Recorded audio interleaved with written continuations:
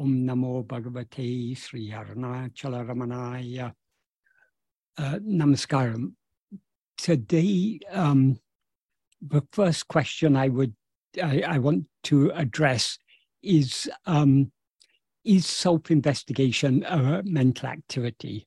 This question is a summary of a comment that someone wrote on my on one of the videos on my YouTube channel a few weeks or months ago. What that person wrote was, "Hi Michael, to my understanding from Bhagavan's fundamental teaching regarding the self-investigation, 1, we are using the mind continuously in a very sharp manner, kundamati. 2, like a pearl diver, we need to be very intense to get the Atma Muttu. Atma Muttu means pearl of self. 3, using the mind as a stick to burn the corpse. All these indicate turning within is not cessation of activity for the present stage of ego. Actually, it is an intense process of the ego until it gets destroyed. Once it is annihilated, then there will be no activity, as you said. Can you comment on my understanding?" That is firstly the 3 passages he refers to here. The first one, in which he uses the word kundamati, that is referring to verse 28 of Uludunapadu, in which Bhagavan used the term kundamati. The second one is referring particularly to the 11th paragraph of Nana, where Bhagavan gave the analogy of a pearl diver sinking within to get the pearl of self. And the third one is referring to the 6th paragraph of Nana, where Bhagavan uses the analogy of using a stick to burn the corpse. So I will first go through each of these so we can understand exactly what Bhagavan is saying. That is, what Bhagavan says in verse 28 of Uludunapadu is, Erumbum ahande erumidate. That means the place from which the rising ego rises, or the rising place of the rising ego, that in the sense of the rising place, in the sense of place from which it rises. And what is it that rises? It is ego. So the place from which the rising ego rises, then he gives an analogy.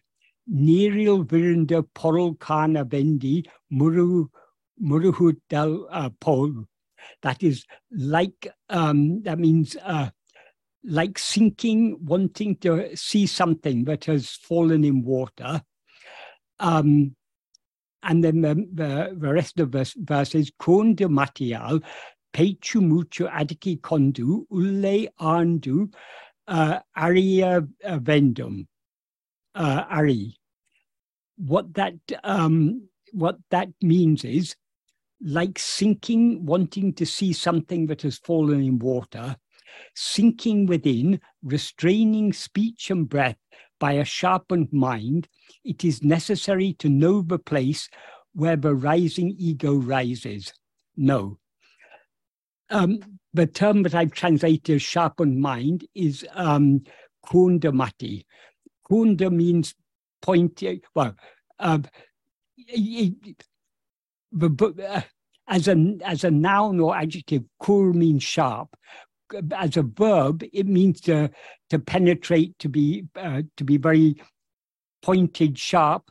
So kundamati is a very pointed, a very sharp, it implies a very focused mind. But on what should the mind be focused?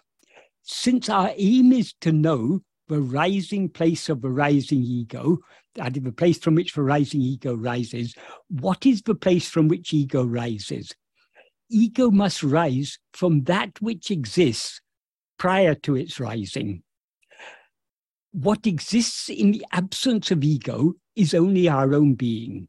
That is, what exists and shines in sleep, for example, is only our own being, I am. So I am is the source from which we rise as ego. Ego is the adjunct conflated awareness. I am this body, whereas our real nature is the pure awareness I am. So our real nature, that fundamental awareness I am, which is our own existence, that is the source from which we rise as ego. So when Bhagavan says we must investigate the place from which the rising ego rises, that place, of course, he's using the word place metaphorically in the sense of source. That source is ourself as we actually are. In other words, ourself as the pure awareness I am. The pure I am is the source. So that is what we need to investigate. And how we should investigate it is kundamatya, by or with a sharp mind. So, but what should the mind be focused on? It should be focused only on ourself, on I am. That is the way to know I am. So by that focused mind, we need to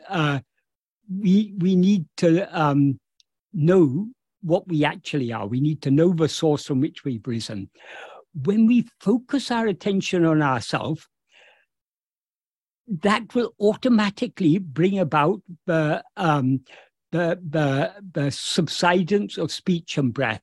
So restraining speech and breath, though Bhagavan mentions restraining speech and breath, he Pechu Muchu Adiki Kondu, he doesn't mean that we should first try and restrain our speech and breath and then try to know ourselves. No, by the same focused mind, by the same mind that is focused on ourselves, on the source from which we've risen as ego, by focusing the mind thus, we automatically restrain the speech and breath. And how are the speech and breath restrained by our focusing our attention on ourselves? Because to the extent to which our attention is focused on ourselves, the rising ego will subside. So that is what he means by when he talks about sinking. He says it's sinking within, restraining speech and breath by a sharpened mind. So we know ourselves by, we know the source from which we've risen with a sharpened mind. We sink within with a sharpened mind, and we restrain the speech and breath with a sharpened mind. So what Bhagavan is talking about here is one thing, attention focused keenly on ourselves. So this is contrary to what this person who asked the question. This does not imply that it is an activity, because to the extent to which we focus our attention on the source from which we've risen, namely our own being, we thereby subside. So turning our attention within and keenly focusing it on ourselves is not an activity, it is a cessation of activity. It is not just a cessation of activity, it is the cessation of the doer of all activity, namely ego. So to the extent to which we turn our attention within, ego thereby subsides or sinks deep within. And by sinking within, all its to the extent that ego subsides, all its activities subside along with it. So what Bhagavan says in this verse does not imply that it is an activity. When he says kundamati, with a sharpened mind, that sharpened mind is a mind keenly focused on our own being, which is the source from which we have risen. So attending to our being is not a doing, it is a cessation of doing. Attending to anything other than ourselves is a doing, because it entails a movement of our mind or attention away from ourselves towards some other thing. Whereas turning our attention back within and focusing it on our source doesn't entail any outward going movement. It entails only sinking within. Bhagavan uses two words here that mean sinking. In the analogy, when he's talking about like sinking, wanting to see something that has fallen in water, there the verb he uses is muruhu. And when he talks about sinking within ourselves, he uses the verb arndu. Both these verbs mean more or less the same. They both mean sinking. Generally, people translate these as diving. But diving, I prefer to translate it as sinking because I think that gives a better idea of what Bhagavan means. That is, the main dictionary meaning given for both these verbs is sinking. Diving is only a secondary meaning. If we use the word diving in English, it implies we're doing something actively, whereas when you're sinking, it is a more passive thing. So by focusing our attention on ourselves, we sink within, we subside within. So that is what Bhagavan means here by sinking. The same two verbs Bhagavan uses in that paragraph in Nana, in the sentence in Nana, where he uses the analogy of a pearl diver. What he says in that passage is I'll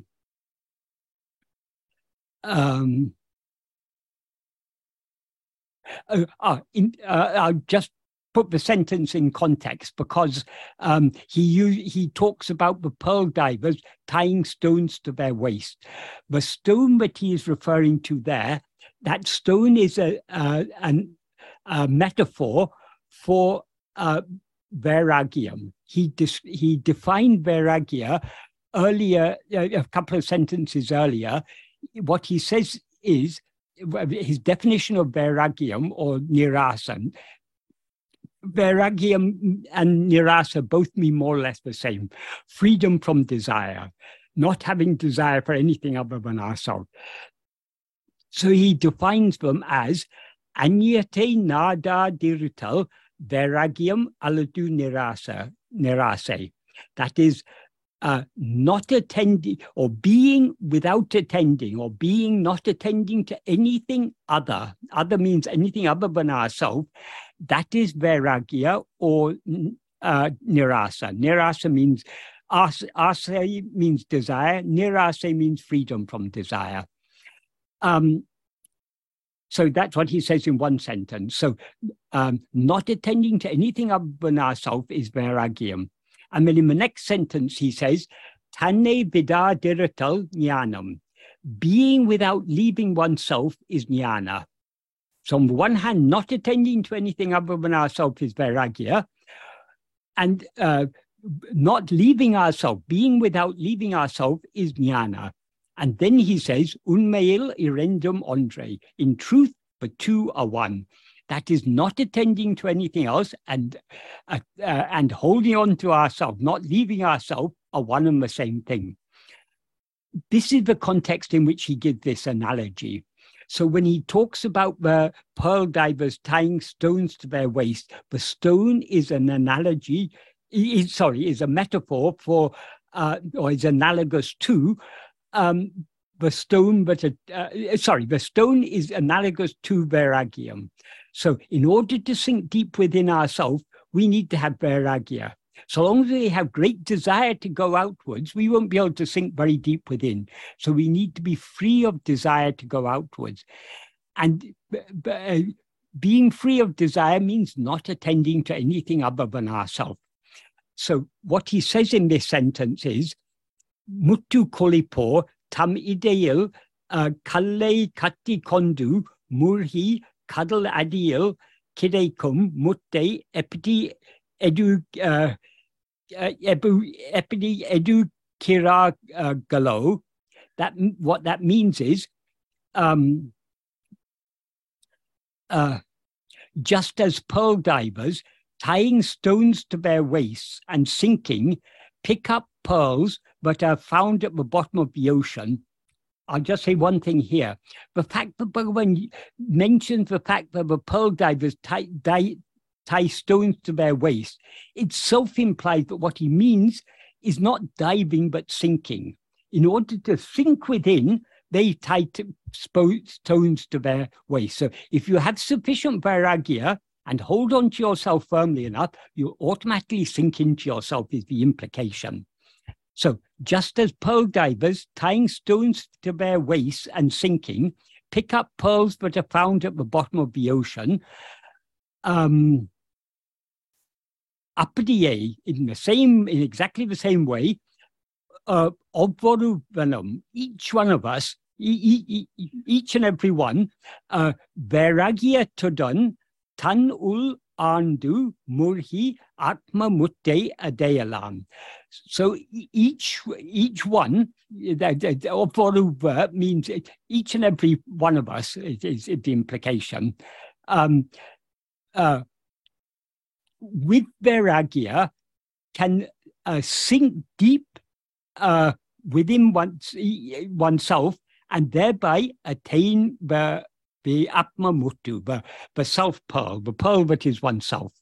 So the pearl here is an analogy for knowing our own real nature.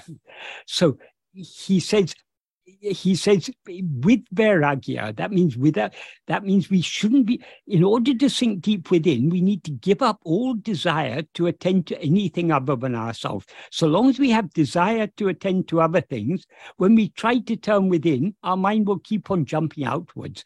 That is where Vairagya, he's emphasizing the need for Vairagya here. And Vairagya means not attending to anything other than ourselves. So long as we have desire to experience anything other than ourselves, we'll have a strong inclination to attend to other things. Those strong inclinations are what he refers to as Vishaya Vasanas in this paragraph and in the previous paragraph. Vishaya means anything other than ourselves, any object or phenomenon. Vasana means but vasana means inclination. So the inclination or liking or desire to experience anything other than ourselves is a Vishaya Vasana. So Vairagya is being free of those Vishaya Vasanas, being free of the inclination to attend to other things. So, of course, we all still have strong inclination. That's why patient and persistent practice is necessary.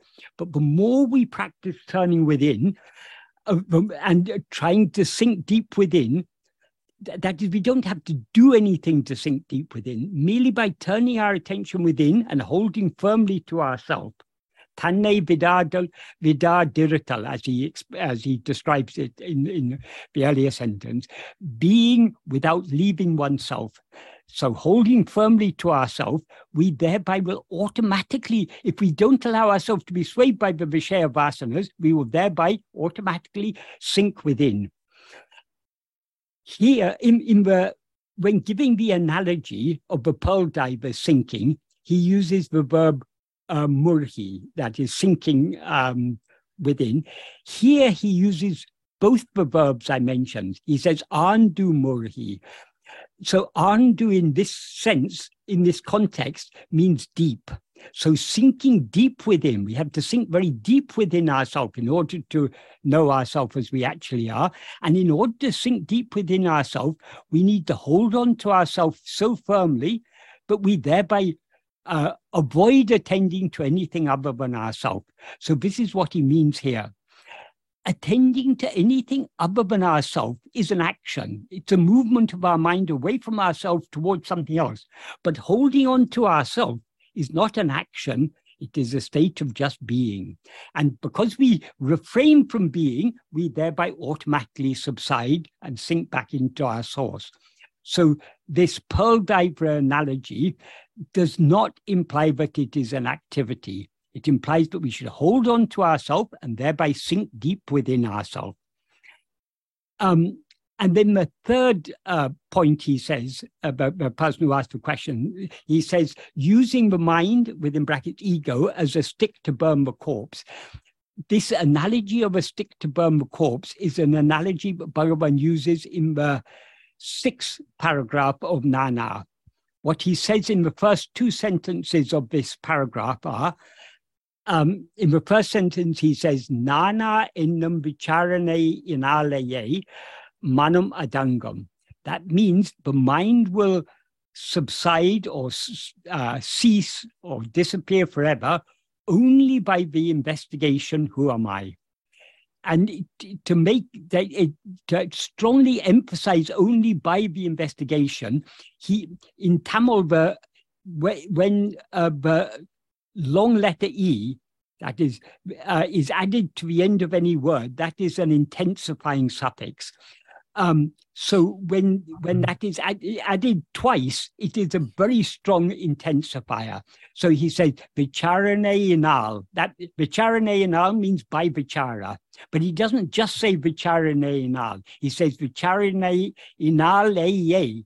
That aye is a very strong intensifier. So that means that implies only by this investigation will the mind cease. And then in the next sentence, he says, Nana ennum ninevu, matra ninevugale, ellam aritu, pinnum chudu tadipol, mudivil tanum arium. What that means is, the thought who am I, destroying all other thoughts, will in the end itself be destroyed like a corpse burning stick. A corpse burning stick means when in India, corpses are generally cremated on an open pyre. That is a wooden cow dung is built up into like a bed-like structure. The corpse is laid on top of it. More cow dung is placed on top of the corpse, and then the whole thing is lit. But cow dung is there, that means dry cow dung. It's very combustible, and that keeps the fire burning steadily. But in order to ensure that the corpse is thoroughly consumed by the fire, it is necessary for someone to attend to a fire, and when sticks or other bits fall out of the fire, they have to be pushed back in. So someone who's attending to a funeral pyre will have a stick, and using that stick, they will push back any pieces of burning wood or other burning material that falls out of a fire. They'll push it back into the fire and keep on putting it over the corpse, so the corpse is thoroughly burnt. So that is what Bhagavan uses as an analogy here. If you're using a stick in this way to keep a fire burning fiercely, the stick will catch fire and eventually the stick will be burned. So just like that stick that is used to keep the funeral pyre burning, you're constantly pushing the fire back to the center, just like that stick will destroy all the other pieces of wood in the funeral pyre, and eventually it will be destroyed itself. Like that, the thought who am I will destroy all other thoughts and in the end be destroyed. What does he mean by the thought who am I? Here he's using the term thought. He doesn't mean, some people misunderstand it to mean, but we have to think who am I? We have to think the words who am I? That is not what he means. Here he's using the word thought in a metaphorical sense. What he referred to in the previous sentence as the investigation who am I is what he refers to in this sentence as the thought who am I. So what the investigation who am I means attention to ourself. By attending to ourself, that's what he means by the thought who am I. That attention to ourself, the attentiveness with which we attend to or investigate ourselves, that is the stick that is used. Again, that thought who am I is not an activity. All other thoughts are activities, because all other thoughts are our attention going outwards towards other things, whereas attending to ourselves is not a thought. Bhagavan often refers to this practice metaphorically as a thought, because since attention to anything other than ourself is a thought, attention to ourself is metaphorically a thought. It's not literally a thought. Other terms he uses in this same text, Nana, is he uses the term Atmachintana. Atmachintana literally means thought of oneself. But it implies self-attentiveness or self-investigation. He also uses the term Swarupa Dhyana, meditation on our real nature. Meditation means thinking. literally, but it doesn't mean literally thinking. It means meditating on our real nature means just attending to ourselves.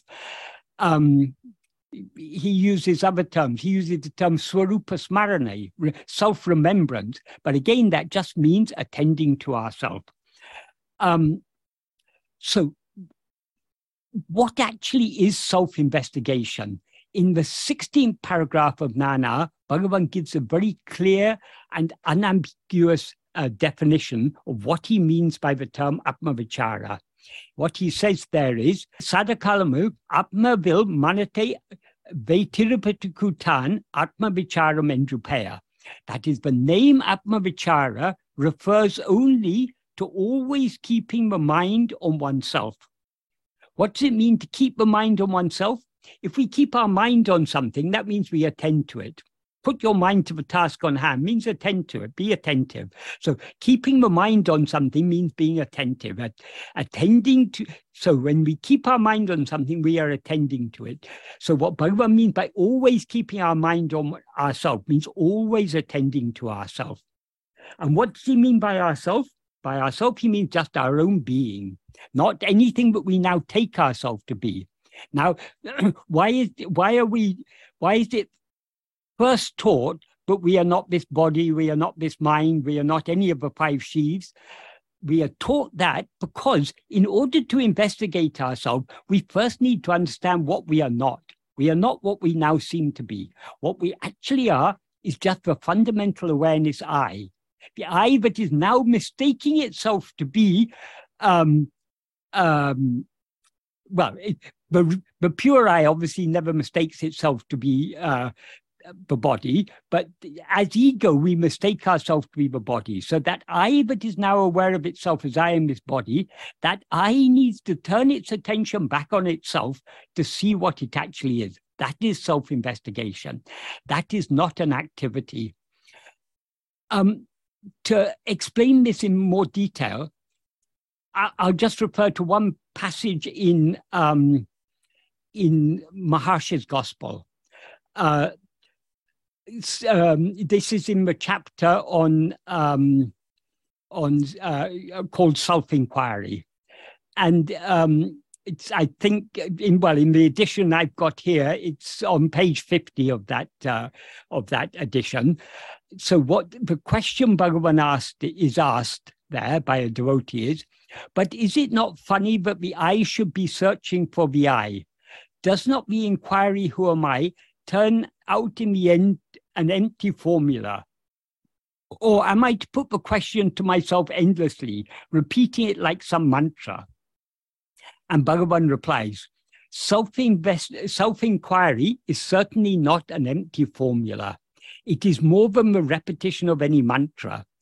If the inquiry, who am I, were a mere mental questioning, it would not be of much value. The very purpose of self-inquiry is to focus the entire mind at its source. It is not, therefore, a case of one eye searching for another eye. Much less is self-inquiry an empty formula, for it involves an intense activity of the entire mind to keep it steadily poised in pure self-awareness. Here the word activity is used, but I believe this word activity is a mistranslation. I believe the word Bhagavan would have used in this context is muichi. Muichi means effort. Most efforts we make, external efforts we make are activities, but the effort we make to attend to ourselves is not an activity, because as Bhagavan says, that the effort that is required, an effort of the entire mind to keep it steadily poised in self-awareness, in pure self-awareness. To be steadily poised in something is not to be doing something, but to be fixed in something. So it is not, though the word activity here is used here, obviously Bhagavan wasn't speaking in English, he was speaking in Tamil. And in some contexts, muichi can mean activity, but that is not what he means here. What he means here is effort. This is made clear in another passage, that is in Upadesha Manjari. Swami Natyananda, the fourth question, question 4 in the second chapter of Upadesha Manjari, what Swami Natyananda asked Bhagavan was, Summa irake embadu muichi ulla nilaya, muichi aktra nilaya. That means, is what is called summa irake, just being, a state in which there is effort, or a state in which there is in which effort has ceased? In other words, is it a state of effort, or is this an effortless state? And what Bhagavan replied is, Adu muichi actrador sombal nile andru. That is not a state of sombal. Sombal means idleness, lethargy, drowsiness, or dullness. One in which effort has ceased. So it is not an effort. It is not devoid of effort. Bhagavan says. And then he goes on to say, well, I'll just read the English translation. The entire extent of worldly activities, which are described as efforts in facing outwards, are done intermittently by parichinnamanam. Parichinnamanam means a divided mind, or a limited part of a mind. In contrast, the Atma Vivahara, the spiritual practice called ahamukatil summa irake. That means just being in ahamukam means facing inwards or facing southwards. Ahamukatil means in facing southwards. Summa irake means just being. So Bhagavan describing the practice of self-investigation as just being in facing inwards. In other words, by turning our attention inwards, we just remain as we actually are. And he says that is a full effort, a murumurchi, he describes it. He said purnamurchi. It's a complete, total effort with the entire mind and without interruption. That is how he says it in Tamil is, muru manatodam, with the entire mind, ide indriyam, without interruption. In other words, constant, steady. Sayapadam purna murchiaham. It is a purna effort. It's a complete effort with the entire mind. So here, the term he's using is muichi, which means effort. But in some English translations of this, it has been translated as, the muichi has been translated as activity. But that's missing the point, because summa irake means just being. Just being cannot be an activity. What Natyananda was asking is about effort. Is effort required? Generally, we associate effort with activity. But to illustrate how we can make effort to avoid activity, I can give a simple analogy. Supposing there's a river, a great river like the Ganga is in flood. Supposing a huge flood, some glaciers are melting high up in the Himalayas, and so the Ganga goes into flood. So there's a huge flood carrying it. Whatever it gets caught in that flood is carried away. So suppose we're caught in that flood. We'd be swept away down the river. But if we're able to hold on to something firm, something unmoving, supposing we find a rock we can hold on to, or a tree, something that is very firm and steady, in order to hold on to that tree, we need great effort, because the current is very, very strong. So we're holding on to that tree with great effort, but we are not doing anything. That is, if we let go of the tree, then we get swept away by the movement of the river. So the natural movement of the mind is to flow outwards. That is activity. That is like the Ganga in flood. The mind is always rushing outwards with so much activity. By holding firmly to our own being, That's like holding on to a rock in the middle of the flood. So long as we hold firmly to a rock, we don't move at all. We stay in the same place. If we let go of the rock, then we begin moving. Likewise, holding on to our own being is not an activity. It is a cessation of activity. There's no movement involved in attending to ourselves. If we let go of ourselves, then we get carried away by the natural outward going movement of the mind.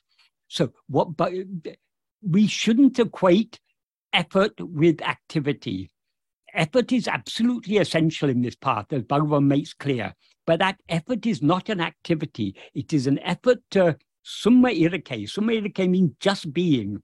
Being just, the summa means just in the sense of not doing anything. That is, summa iripudu or summa irake means being without doing anything. How to be without doing anything? As Bhagavan clarified, the state of summa irake or summa iripudu is the state in which we do not rise as ego. So not rising as ego is summa irake. So in order to remain without rising as ego, we need to be in the state of ahamukam, facing inwards. We need to be, but our entire attention needs to be facing inward, facing towards ourself alone.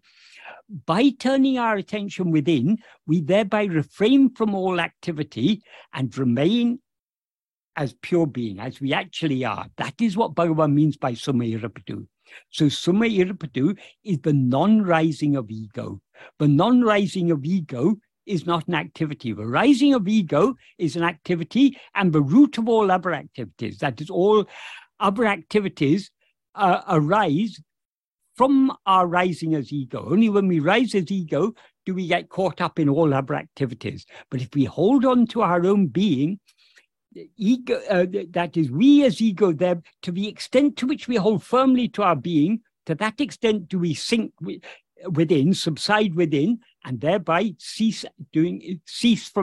refrain from activity. This we can also understand from what Bhagavan says in two passages in Day by Day, recorded by Devaraja Mudliya. There are two very illustrative passages. That is on 8/11/45, that's 8th of November 1945 in the morning. What Devaraja Mudliya has recorded is, when on 2/11/45, Mr. Roy asked the best way of killing the ego, Bhagavan said, to ask the mind to kill the mind is like making the thief the policeman. He will go with you and pretend to catch the thief, but nothing will be gained. So you must turn the mind inwards and see where the mind rises from, and then it will cease to exist.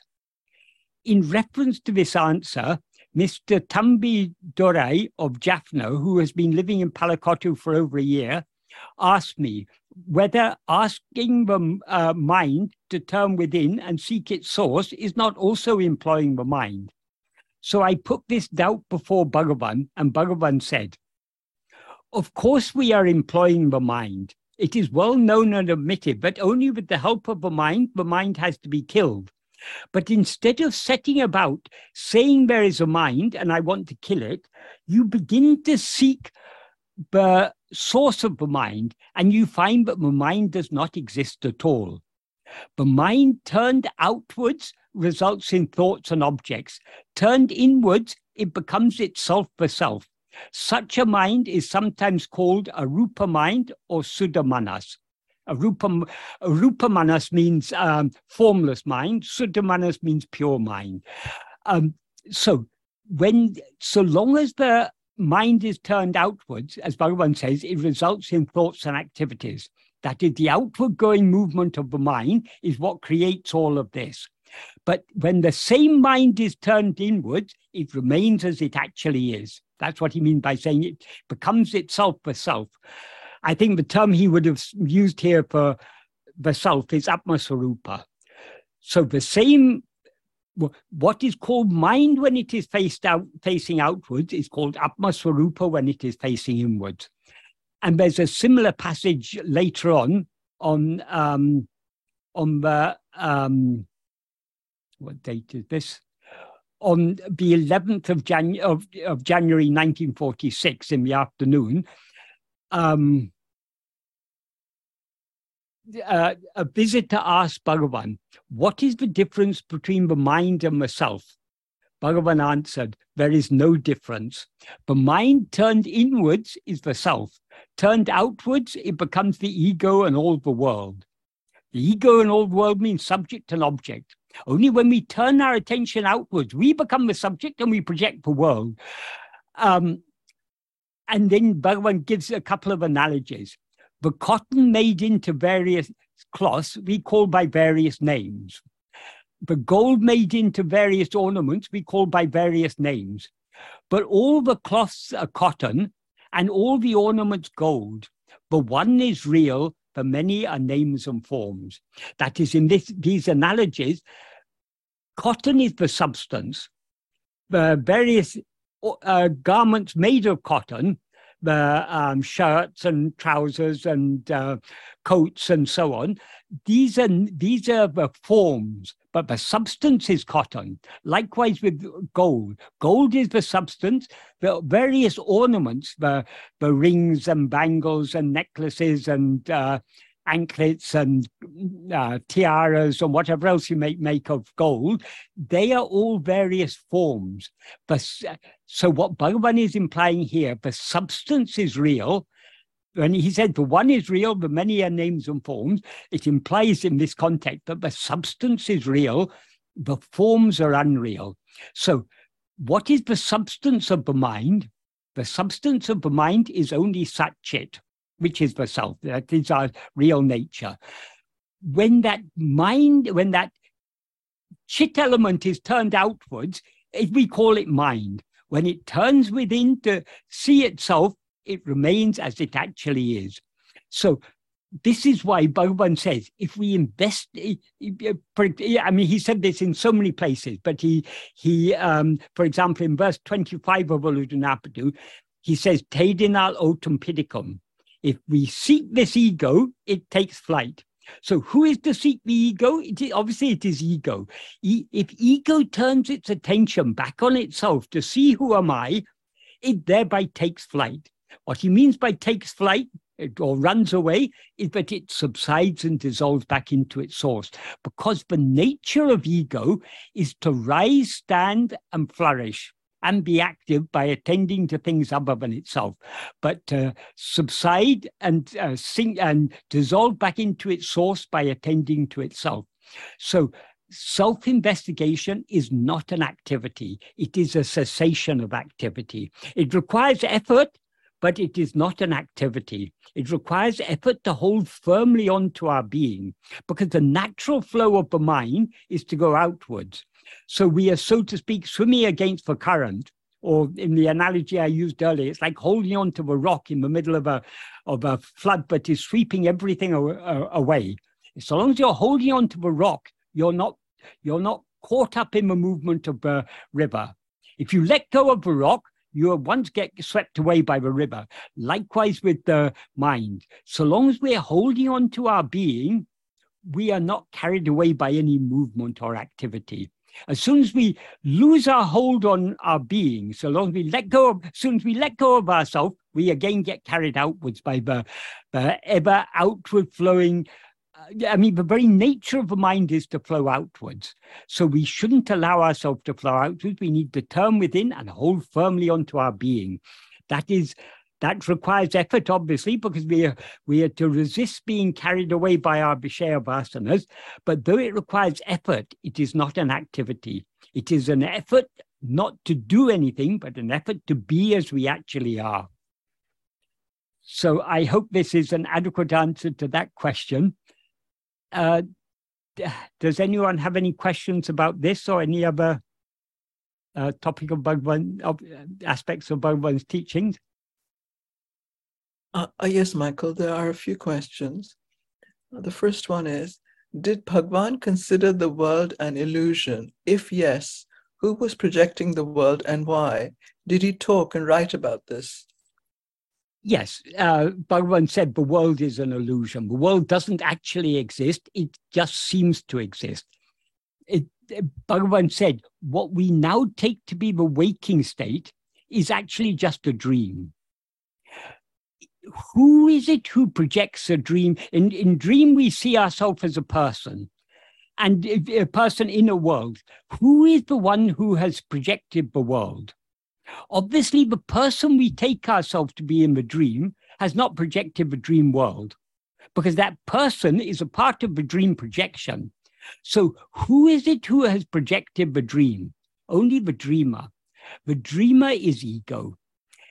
When we dream, we project a whole dream world, but we dream ourselves as a part of that dream world. That is, as soon as we begin dreaming, we see the world we have projected from the perspective of a person whom we seem to be. That is, in dream, we always are a person in the dream world.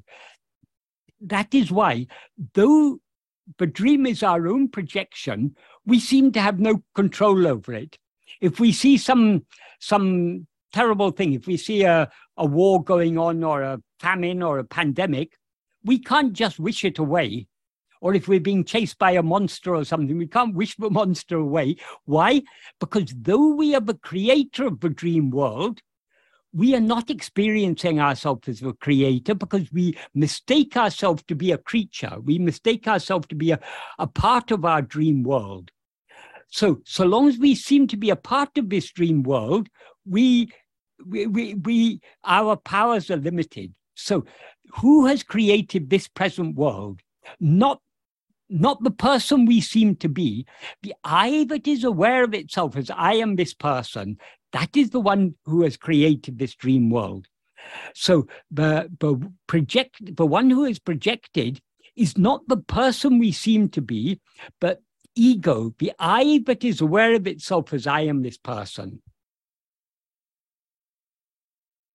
I hope that's a clear answer to that question. So it's very, very important in Bhagavan's teaching, but we recognize the distinction between ego and whatever person we take ourselves to be. The person we take ourselves to be, as Bhagavan says, is a bundle of 5 sheaves. The 5 sheaves are the physical form of the body, the life that animates the body, and the mind, intellect, and will that function within the body. These we experience as one whole. This is the person. I am Michael. Michael consists of body, life, mind, intellect, and will. If life goes away, all that is left is a corpse. That corpse is no longer Michael. That is, we then take it away, dig a hole and bury it, or burn it, or we dispose of it in some way, because that is not the person. But the complete person is all the 5 sheaves. Only when all the 5 sheaves are together do we say it's a person. So whenever we experience ourselves as a person, we always experience ourselves as all these 5 sheaves. So this person is not what we actually are. This person was born a few years ago, and a few years hence, it's going to, a few years, or we don't know how long we've got, maybe the next minute, we're going to die. This person is going to die. But that is not what we are. We are the I that is aware of itself as I am this person. That is ego. And even that ego is not what we actually are. That is, ego is the adjunct conflated awareness. I am this person. I am this body. What is real in that mixture, that conflation, is the I am element. I am is what we actually are. I am is our being. I am is our existence. I am is our awareness. The I am this person. I am Michael. I am whoever. That is an identification.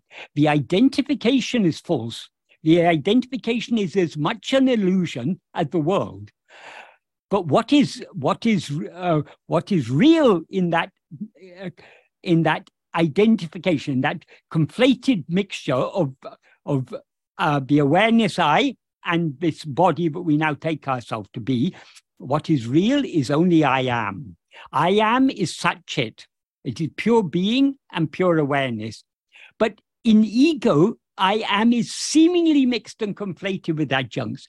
That mixture is what is called Chit Jada Granti. The Chit portion is I am. Chit means pure awareness. But Jada portion, Jada means non-awareness.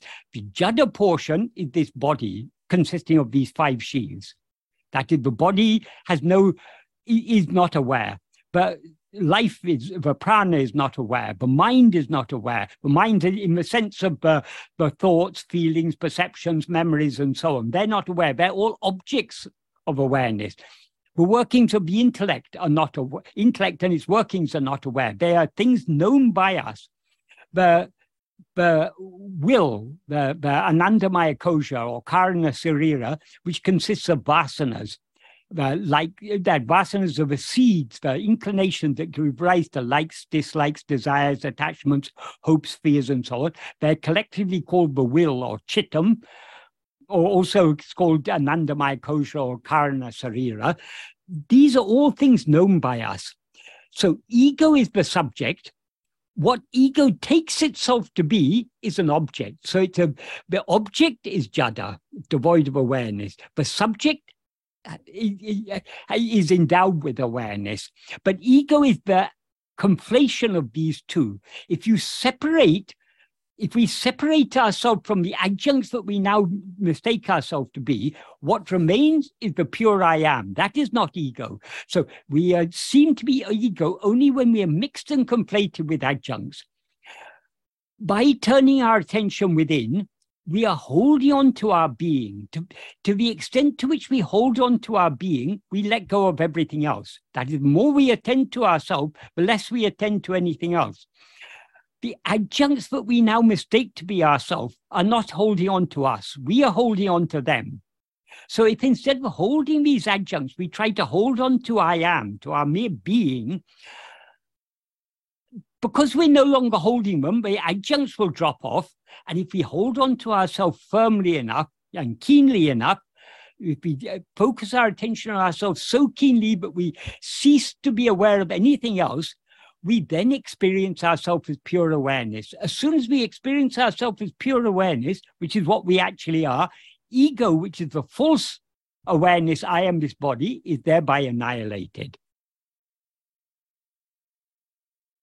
So I hope this is an adequate answer to that question.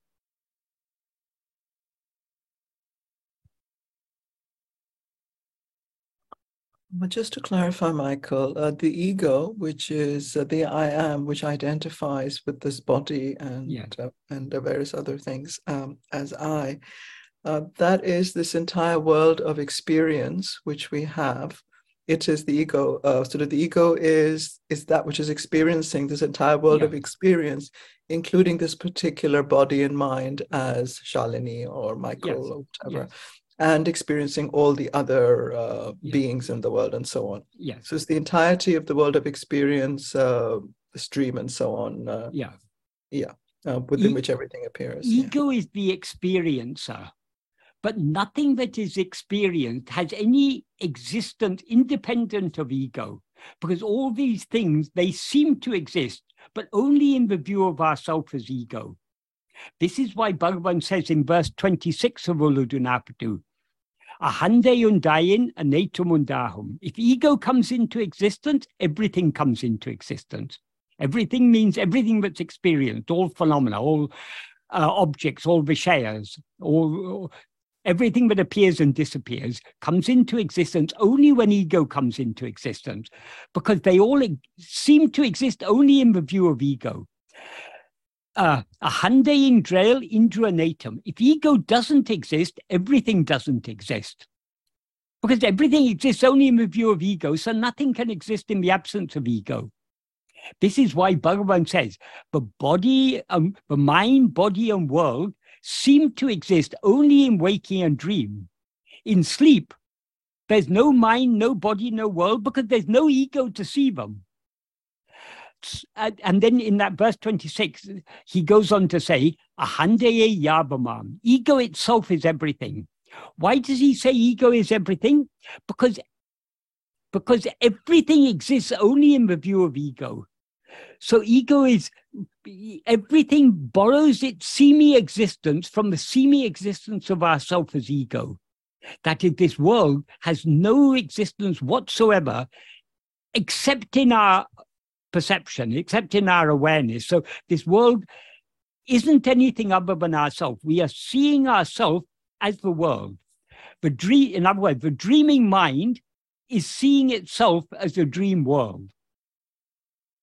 And then in the last sentence of that verse 26, he says, therefore, investigating what it is giving up everything.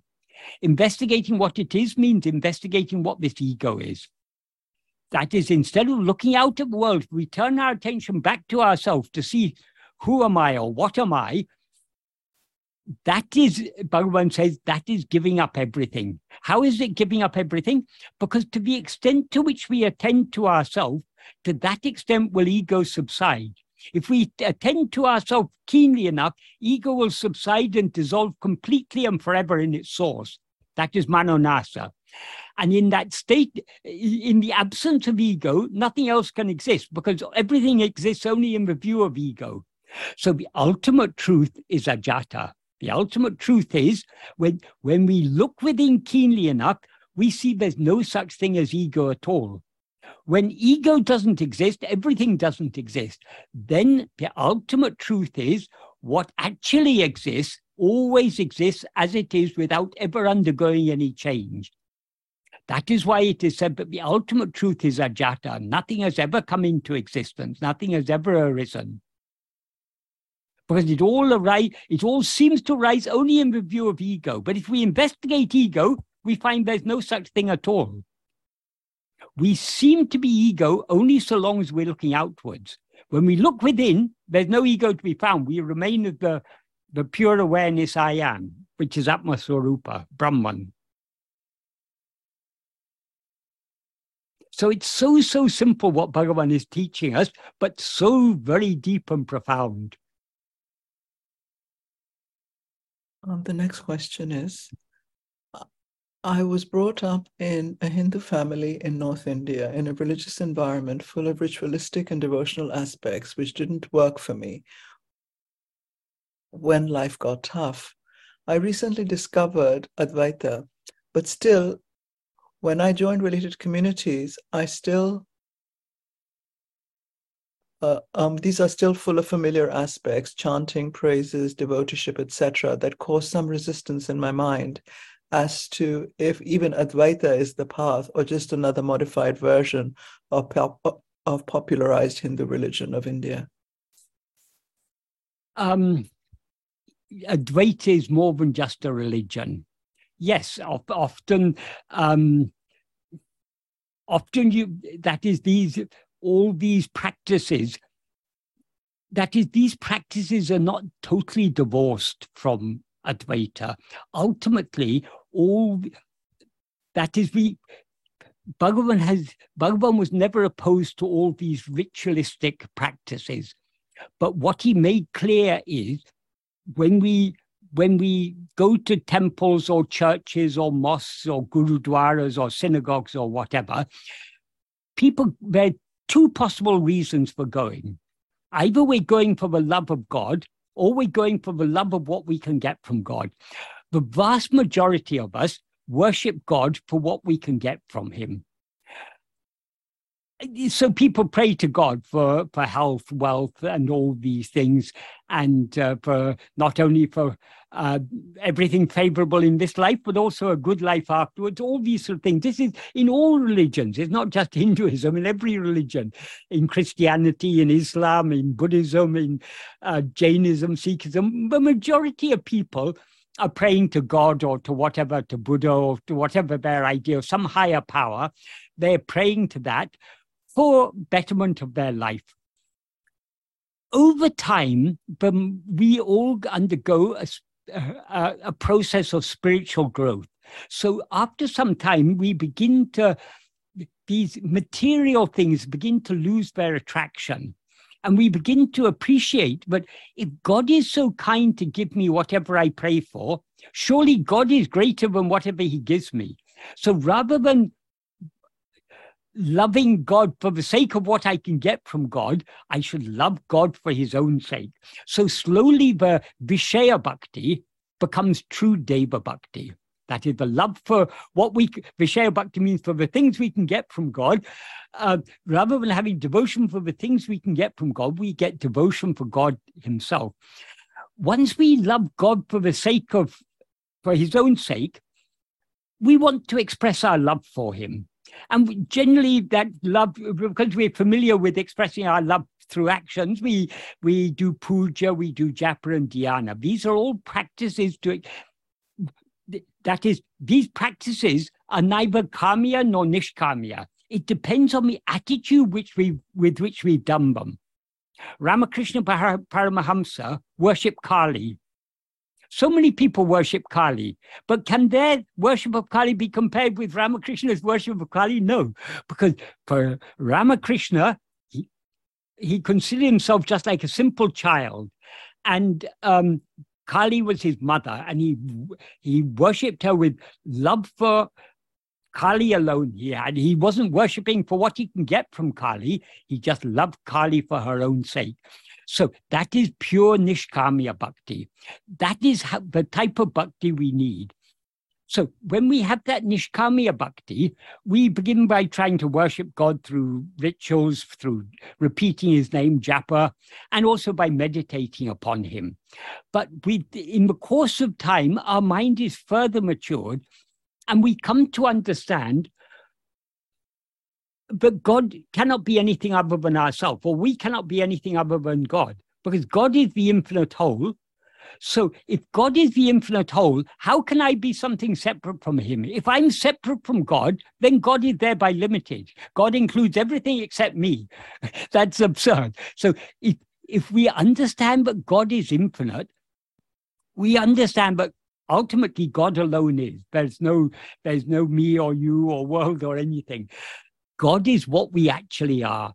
So once we come to the understanding that God is not something outside ourselves, God is what is always shining in us as our own being, as I am, then our mind turns within and we begin to investigate ourselves.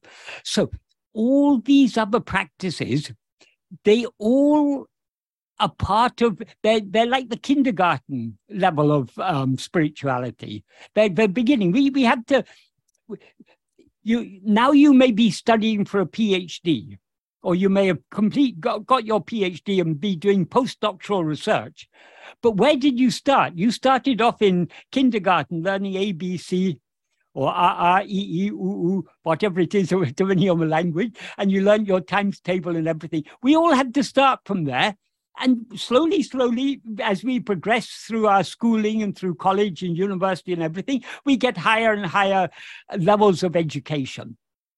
It's the same in spiritual path. So it would be meaningless for someone who's studying for doing postdoctoral studies in a university, if someone said, oh, all these kindergartens, this is unnecessary, obviously it's necessary. If we don't have kindergarten, we wouldn't have universities. So all these things, they all have a part to play. But Advaita itself is not a religion. It is beyond religion. Because what are the characteristics of religion? In all religions, there are certain things you have to believe. In order to be a Christian, you have to believe that Christ died on the cross to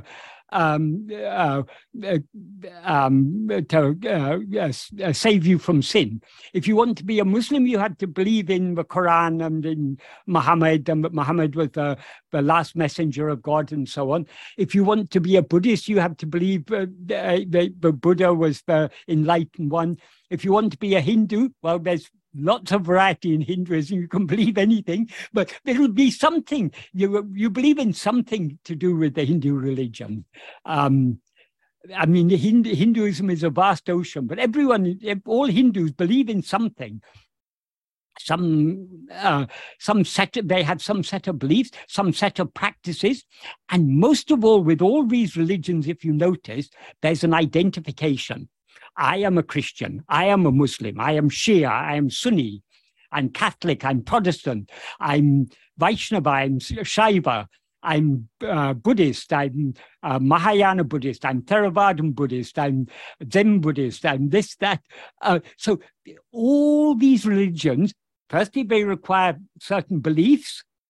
Because if you don't believe in the religion, I can't say I'm a Christian, but I don't believe in Christ. It would be meaningless. So we have to believe in something, and you have to identify yourself as something.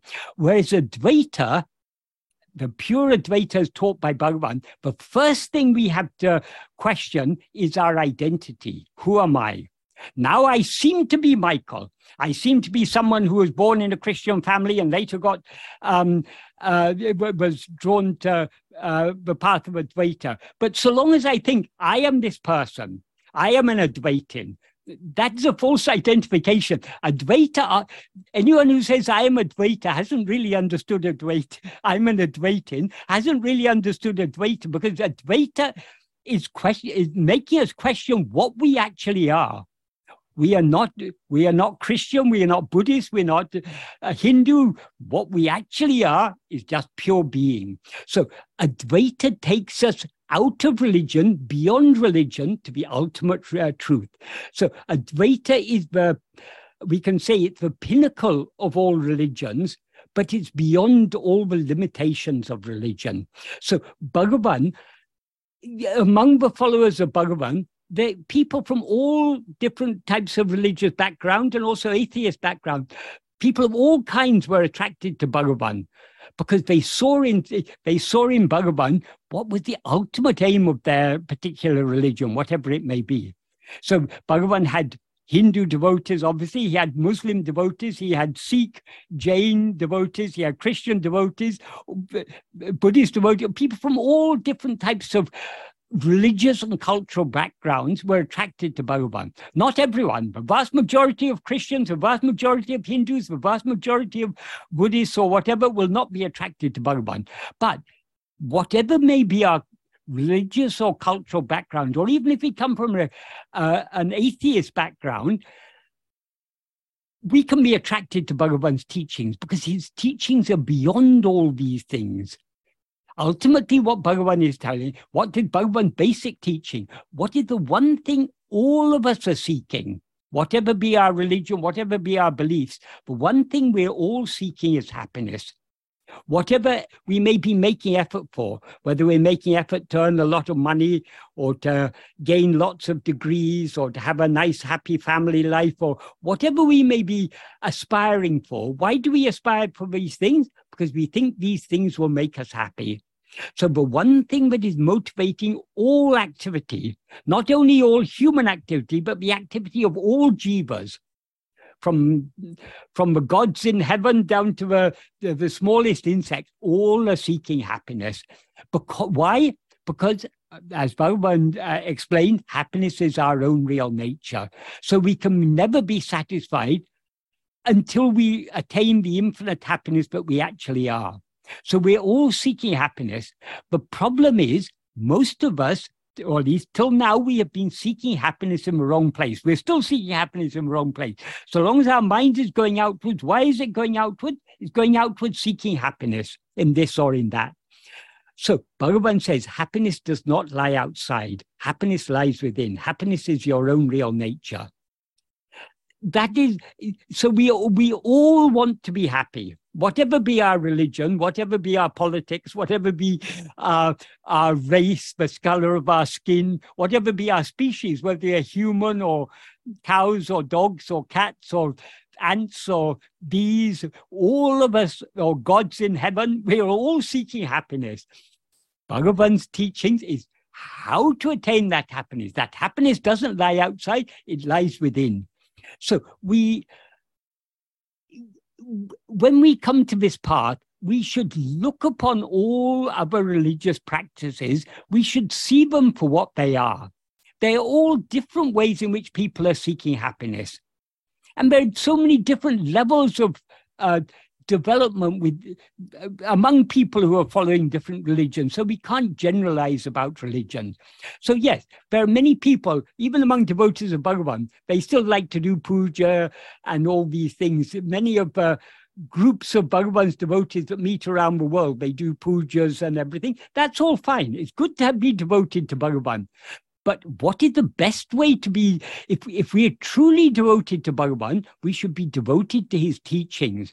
And his teaching is not to do puja, japa, dhyana, or any of these things. Bhagavan didn't discourage people from doing these things if they want to do, but for those who wanted to go deeper, he said we need to go back within. So if our devotion to Bhagavan is deep, we won't be satisfied with just doing pujas and such things. We will want to try to surrender ourselves and go deep within. So we shouldn't look down on these different practices. They all have a place. Just like someone in a PhD student shouldn't look down on children in a kindergarten, because one day those children in the kindergarten may be winning the Nobel Prize for all we know. So every Nobel Prize winner started off in kindergarten. So we shouldn't look down on different levels of spiritual development. And ultimately, all religions, all human practices, whether religious or non-religious, they're all part of this process of spiritual development, through which we are all going through, until finally we turn within and merge back into our source, and then remain as we always are eternally. I hope this is an adequate answer to that question. Next question is, I believe that in order to be liberated and be united with the self, there is the main obstacle, which is ignorance. Ignorance about what infinite happiness means, about what undivided, unbroken, and everlasting, eternal, and so on means. It is Arunachala Bhagavan who is capable of removing this ignorance in a split second. But maybe when we are ready or ripe for it, is that correct? And can we pray for the removal of ignorance constantly? It is like when Bhagavan says in the marital garland, in the refrain, Arunachala, shine. Arunachala Shiva, I think, is the refrain.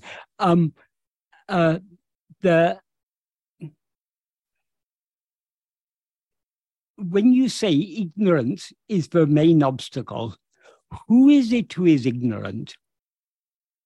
You cannot have ignorance without someone who is ignorant. So the root problem is not just the ignorance, it's the one who is ignorant.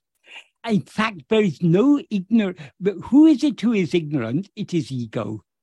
And there is no ignorance other than ego. So what is referred to in classical Advaita as avidya or ajnana, Bhagavan has made clear it is nothing but ego. Ignorance is the very nature of ego. The fundamental, what is ignorance? It's ignorance of our real nature. Why are we ignorant of our real nature? Yes and no. That is, we always know that we are.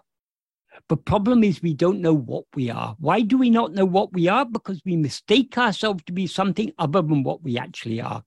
So what is called avidya or ajnana is nothing but the false awareness, I am this body.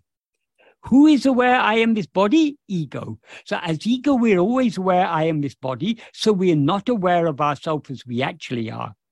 What we actually are is nothing but I. I am I. But we are not aware of ourselves now as just as I. We're aware of ourselves as I and all these adjuncts. So the ignorance is nothing but ego.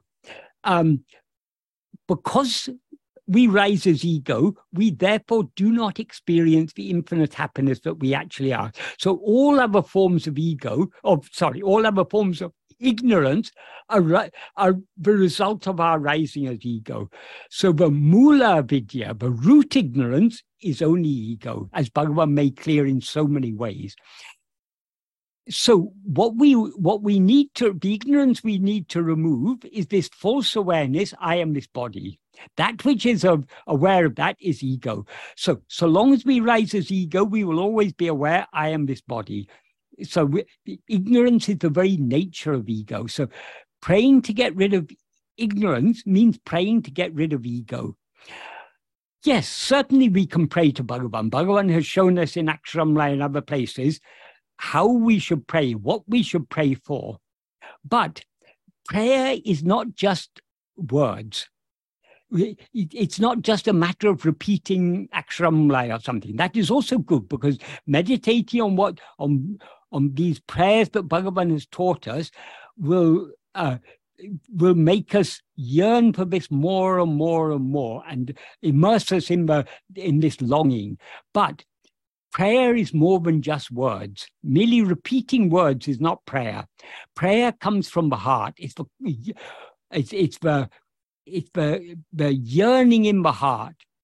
If we truly yearn for the annihilation of ego, we should do what Bhagavan tells us. What Bhagavan tells us is turn within and thereby surrender yourself.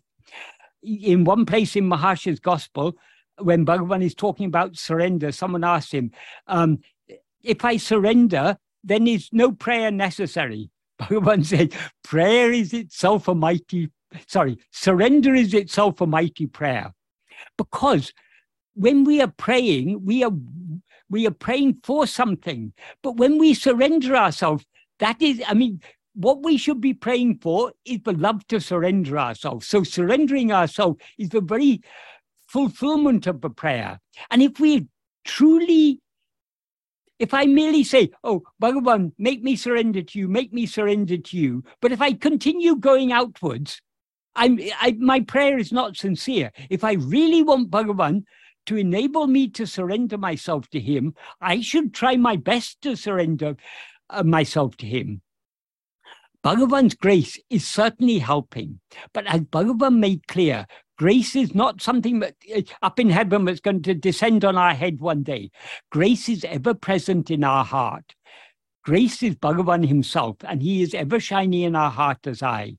So because he is within us, his grace works through us. So the effort we make to turn within, to see who am I, and thereby to surrender this false I called ego, that effort is made, the effort we make is grace working through us. So if we want to yield ourselves to his grace, we need to cooperate by trying ourselves to turn within. So the best of all prayers is turning our attention within. When our mind comes outwards, when we find we don't have sufficient love to turn within, then by all means, we should cry out to Bhagavan with a weeping heart, give me this love, give me more love to turn within. And then we should continue trying to turn within.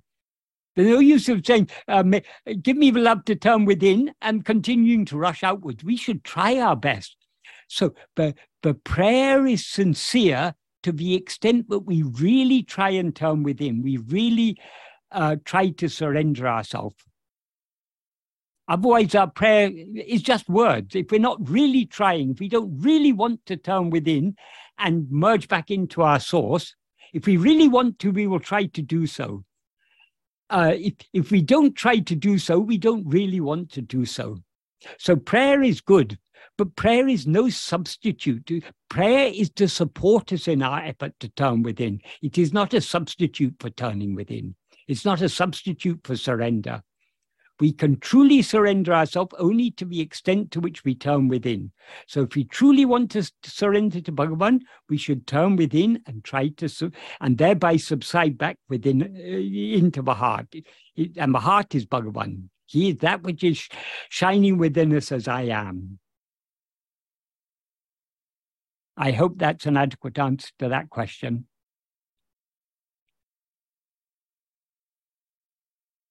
The next question is, can you share Sri Maharishi's perspective on love, which often has a lover-beloved perspective in both the Sufi and Bhakti traditions? Thank you.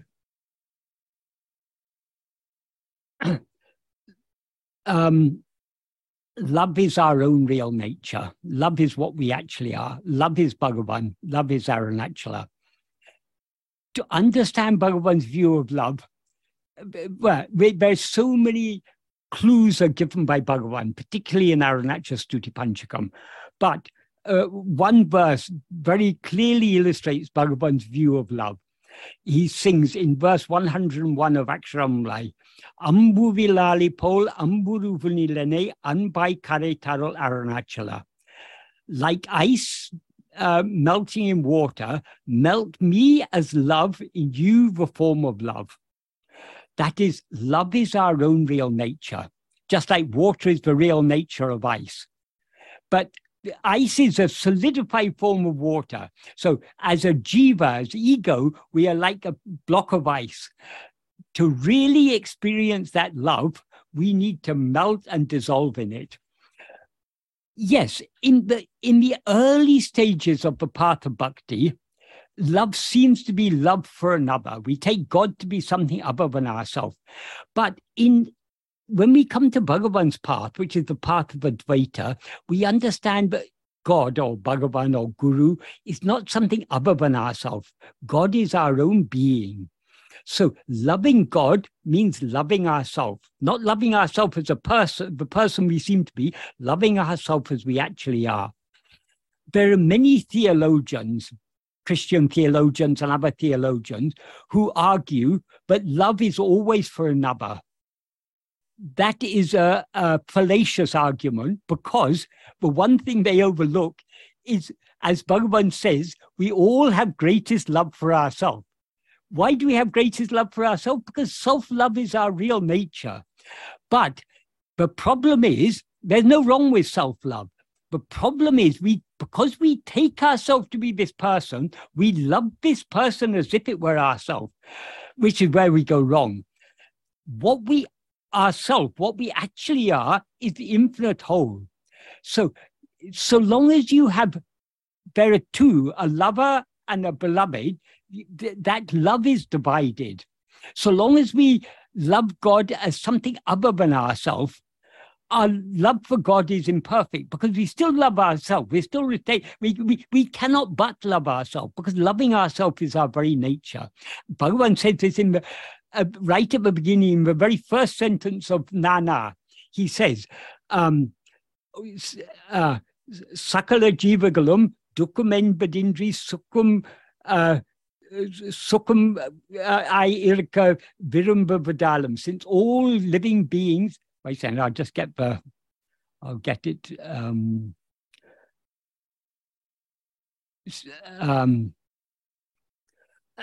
Sakala Jivagalum, Dukamembadindri, Epodum Sukumayiraka Virumbavadalam. Since all sentient beings, all jivas,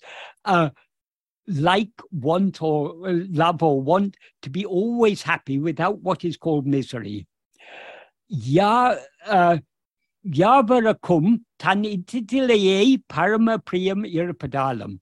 Since for everyone, the greatest love is only for oneself. That is, we all have more love for ourselves than for anything else. Priyataku sukumai karanamadalam. Since happiness is alone the cause of love. That is, we love those things that make us happy. So why do we love ourselves? Because happiness is our real nature. Then he goes on to say, Manamatra Nidrail, Dinam Anubhavikam, Tansubhabamana Sukate, Achukate, Adeya, Tane Tan Aridal Vendum. In order to attain that happiness, which is our own real nature, which we experience daily in sleep, which is devoid of mind, knowing oneself is necessary. So we all have, the cause for love is happiness. That is, whatever we think will make us happy, we love. We love ourselves because happiness is our real nature. So ultimately, the highest love is not the love of one for another. The highest love is Advaita Ambu. That is the love in which there are not two. The love in which we love God as our own self. That is the highest love. In other words, the love in which there's nothing other than ourselves for us to love. That is the pinnacle of love. In Bhagavan's view, he alone exists. So he doesn't see us as something other than himself. He sees us as himself. Because he sees us as himself, he has love for us as himself. So Bhagavan has infinite love for each and every one of us. He doesn't love us just because we think we're a good person. Whether we are a good person or not is another matter. He loves all equally. He loves the good people and the bad people all equally. His love is totally impartial. Why? Because he doesn't see us as the people that we take ourselves to be. He sees us as we actually are. So the bad person is as much Brahman as the good person. That is what we all actually are, is only Brahman, Atma Sarupa. That is Bhagavan. So Bhagavan sees us as himself and therefore loves us as himself. So the highest love is to see all as oneself.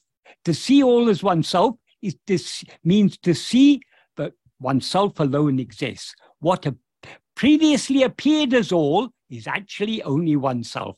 Oneself is one and undivided, so it's not all. But what appears as all is actually oneself.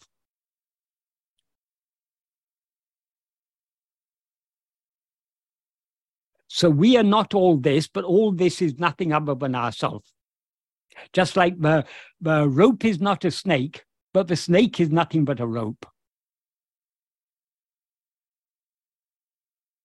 So yes, Bhagavan had plenty to say about love. And if you want to understand more about Bhagavan's view on love, there's nothing better than to study carefully Aksharamlai and the other 4 hymns, because those are in those Bhagavan poured out his love for Arunachala. And who is Arunachala? Arunachala is that which is dancing in my heart as I, as he says. So Arunachala is, though he seemed to be worshipping Arunachala as something other than himself, in so many verses it is clear he's emphasizing Arunachala is that which is in my heart.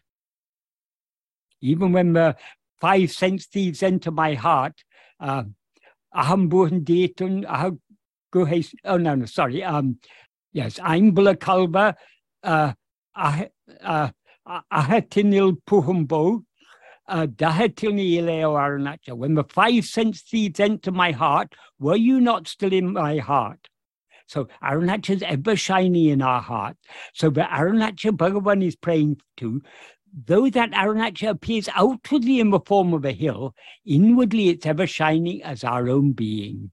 That Bhagavan implies in so many ways throughout Aksharamlai and all the 5 hymns. In the 2nd verse of Arunachala Pancharatnam, he says explicitly, you always dance in the heart as I, therefore heart is your very name. So Bhagavan didn't see Arunachala as other than himself, but singing from the perspective of a devotee, he was praying to Arunachala as if he still felt himself to be separated from Arunachala. Arunachala is never separate from us, but so long as we rise as ego, we seem to be separate from him. Though he is ever our own being, he is ever that which is shining in our heart as I. So I hope this adequately answers that question.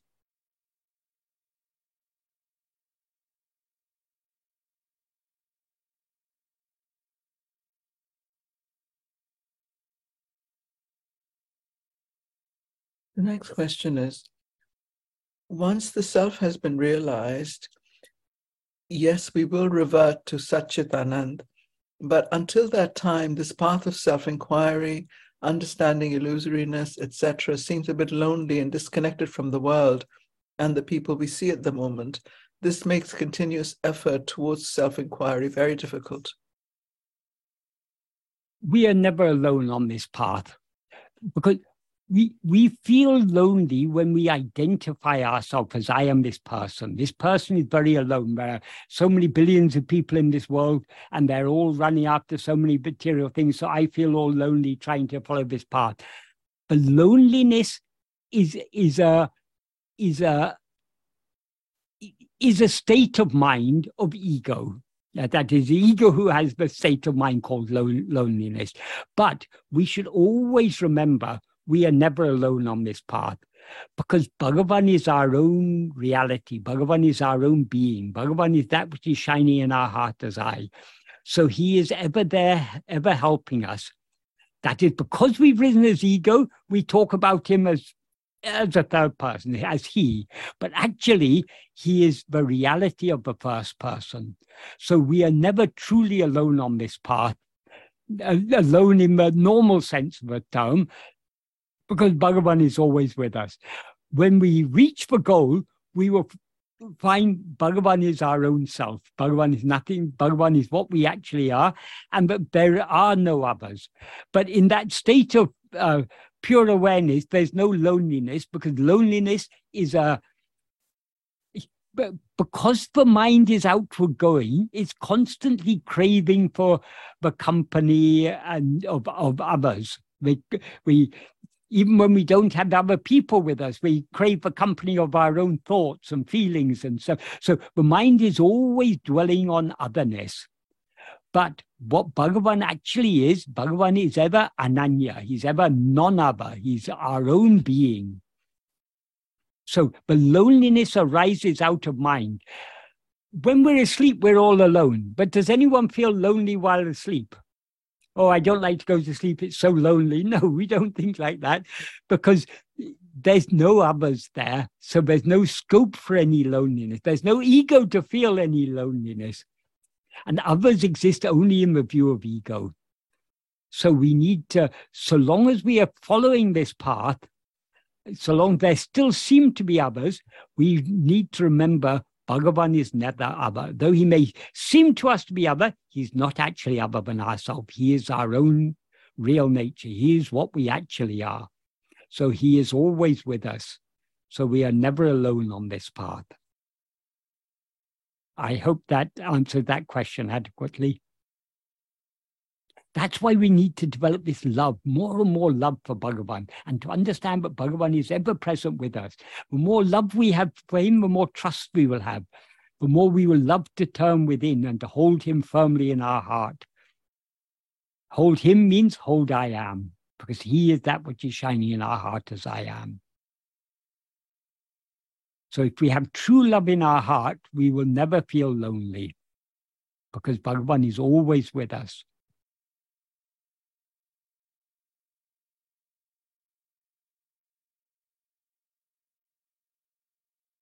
Next question is, sometimes in the self-inquiry, I try to use the neti-neti approach on a regular and frequent basis, but each such negation is very temporary and makes me wonder if I should start to create a physical list of what I am not. Will that help? Neti-neti is not Atma-vichara. Neti-neti is Anatma-vichara. Because all the things that we are not, we analyze what we are, we analyze these things to understand that they are not what we actually are.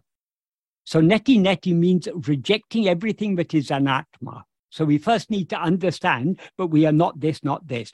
But once the purpose of neti-neti, that is the initial analysis that is necessary.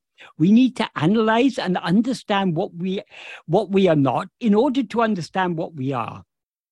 If we haven't understood, but we are not this body, not this mind, not any of these phenomena, any of these adjuncts, when we try to investigate ourselves, we'll be investigating these things that we take ourselves to be.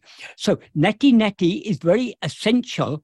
That is the initial manana that is necessary. We need to understand why we are not this body or mind or anything. Once we've understood that, we don't have to continue repeating it to ourselves. As Bhagavan said, thinking I am that, not this, is due to weakness of mind or due to absence of strength, lack of strength. So if we have understood the purpose of neti-neti, we will understand we are not this body, mind, or anything else that appears. What we actually are is only that fundamental awareness I am. Having understood that, we then need to hold on to that, hold on to our own being, hold on to I am. That is Atma-vichara. So understanding what we are not is a necessary preliminary, but it is not Atma-vichara. Atma-vichara begins when we understand what we actually are, but what we actually are is just that fundamental awareness I am, and therefore turn our attention within. So Atma-vichara, as Bhagavan says in that sentence of the 16th paragraph of Nana that I read earlier, Sadakalamam manate atma-vilve tirupati atma-vichara mendrupaya. The name Atma-vichara refers only to always keeping the mind on oneself. So thinking I'm not this, I'm not that, that is not keeping our mind on ourselves. That's allowing our mind to still think about this body and mind. Once we've understood that we're this body, not this body or mind or any of these, any of the five sheaves, we should stop attending to these things and attend to what we actually are, namely I am. That alone is Atma-vichara. I hope that's a clear answer to that question.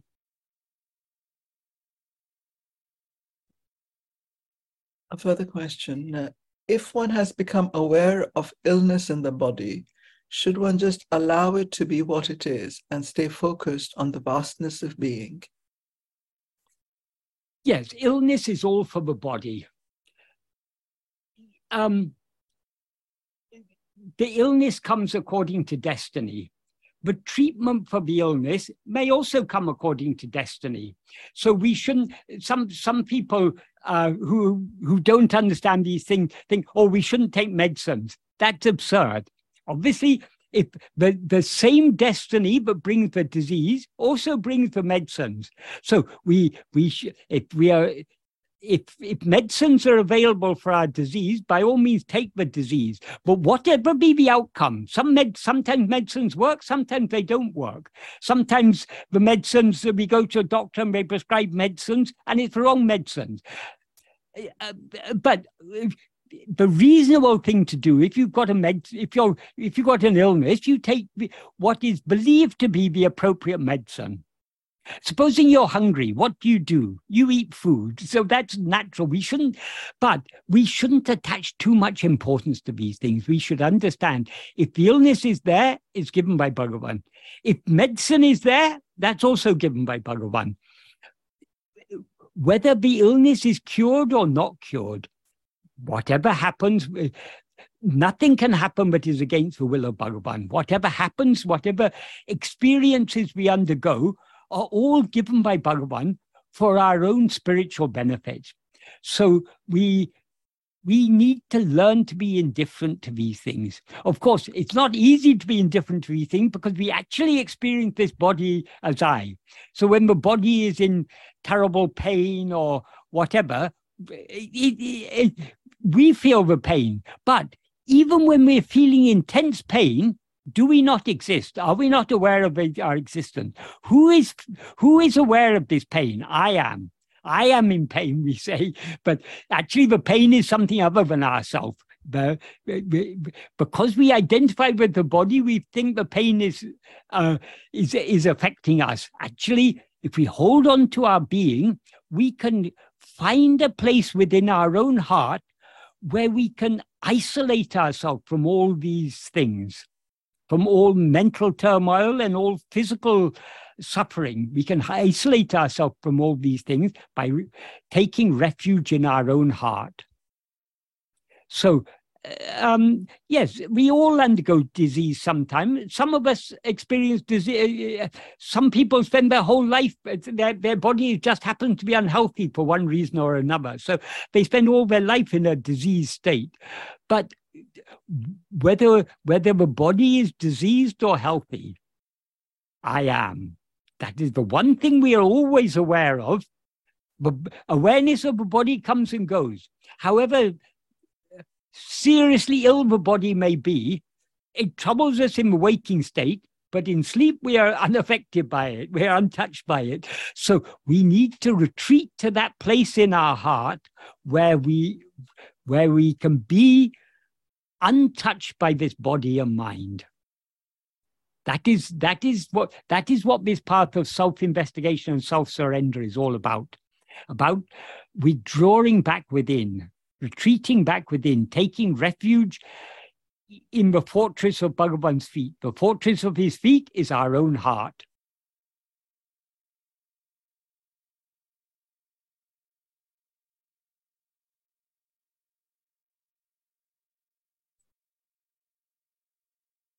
The next question, Michael.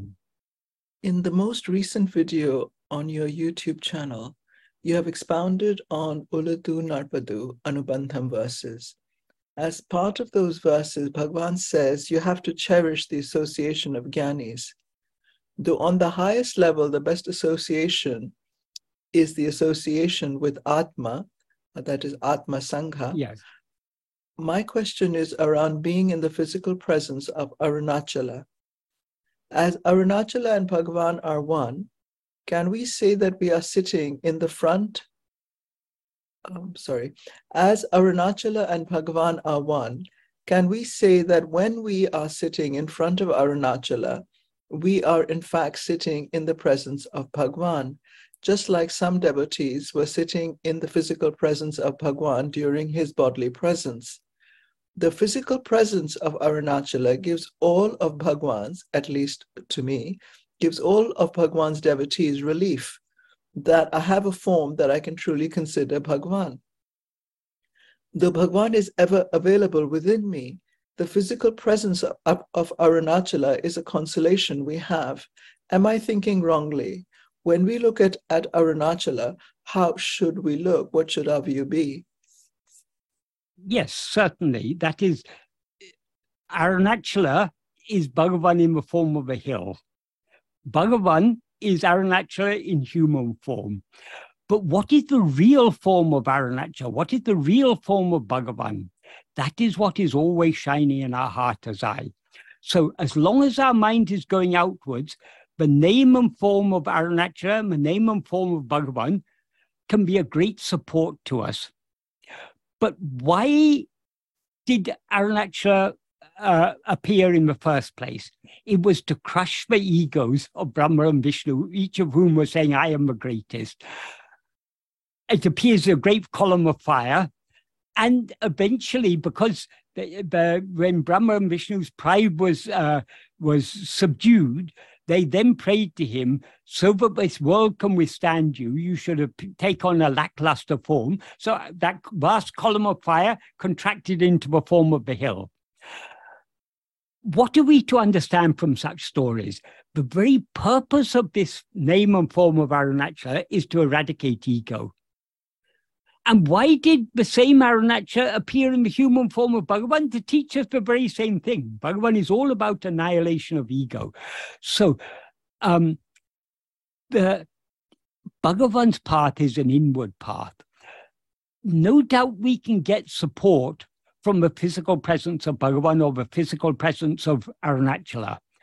But we can get still greater support by... It is not necessary even to be in the physical presence of Arunachala. Why is it said, according to tradition, and Bhagavan has confirmed this, that mere thought of Arunachala would give liberation? Because the thought of Arunachala is more powerful than being in Arunachala's presence. We can be in Arunachala's presence. There are people who live in Tirunamala their whole life, but their mind is fully engaged in worldly matters. Of course, it's a great blessing to be in the presence of Arunachala, but how much benefit are they gaining? They're relatively little. We can live thousands of miles away from Arunachala, never have the opportunity to go to Arunachala in our life. But if we think of Arunachala with love in our heart, that is far better than spending your whole life in the presence of Arunachala. Bhagavan said about people living in his presence, not all people, but some people, he said, there is just like the shadow that always remains at the foot of a lamp. That's in old days when the lamppost, there was a post, and on top there would be a kerosene light or something. So always there'd be a shadow around the foot of the lamppost. Bhagavan said, just like that shadow at the foot of a lamppost always remains without ever going, there are those who live in the presence of Vijnani, but their ignorance never goes because of their immaturity. So This is not to say, but living in the presence of Bhagavan is not efficacious. Certainly, even for the most immature, it will have its effect. But far greater than the efficacy of the mere physical presence of Bhagavan is the mental contact with Bhagavan. So when Bhagavan says cherish their association, he doesn't mean that we, obviously Bhagavan is not, in his human form, he's no longer available. He's still available in the form of Arunachala, but in the physical form, in the sense he's no longer available. But we can always think of him. We can always keep our mind dwelling on him. We can always be loving him in our heart. We can always be thinking of his teachings, trying to put his teachings into practice. So all of that is association with him. So when he says association, cherish their association, he's not just talking about being in their physical company. He means much more than that. He means we need to, our mind always needs to be associating with Bhagavan by constantly dwelling on his teachings, constantly trying to put his teachings into practice. That is true satsanga. Turning, as Bhagavan said, ultimately, what is sat? Sat, we are that. So the best satsanga is turning our attention within. Second best to that is dwelling on Bhagavan's teachings, which are constantly encouraging us to turn within. And to illustrate this, Bhagavan, there's an incident from Bhagavan's life that very nicely illustrates this. That is, there was a couple from North India. They were retired and their children had grown up and everything. So they wanted to spend the last years of their life in the company of Bhagavan. So they rented a house in Tiruvannamalai and they were living there, and every day they would go and sit in Bhagavan's presence. One day, some relatives of theirs came from North India. So the wife had to stay at home and cook for the relatives and take care of all their needs. So the relatives stayed for a few days, and maybe 4 or 5 days, let's say. And during those 4 or 5 days, the wife was too busy to go to Bhagavan. The husband took the relatives to meet Bhagavan, but the wife was busy at home preparing food and doing all the other things to take care of her guests.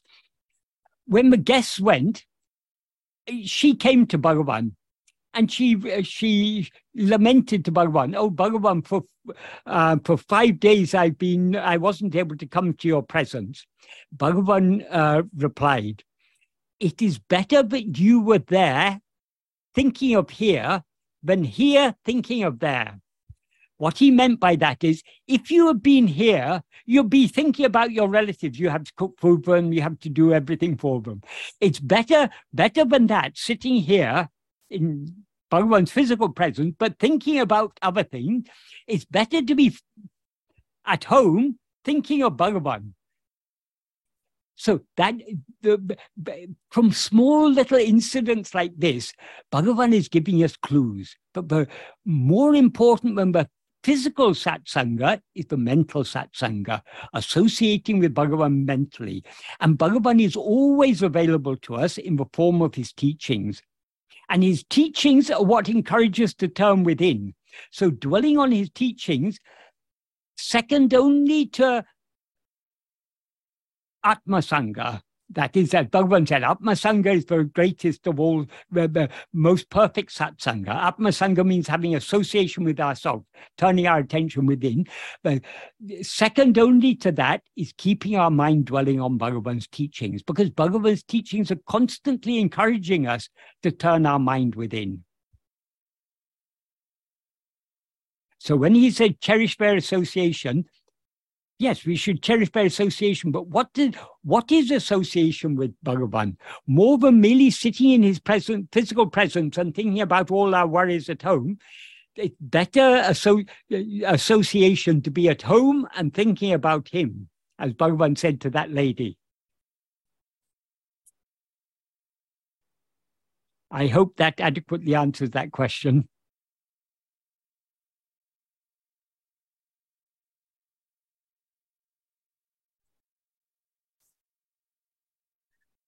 The next question is a short one. Why is this projection happening?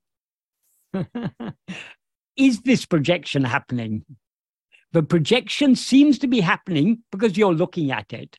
Turn your attention within, and you'll see the non-existence of the one who is seeing this projection. As Bhagavan said, when people ask, why did ego come into existence? Bhagavan said, ego seems to exist only because of avichara. Avichara means non-investigation.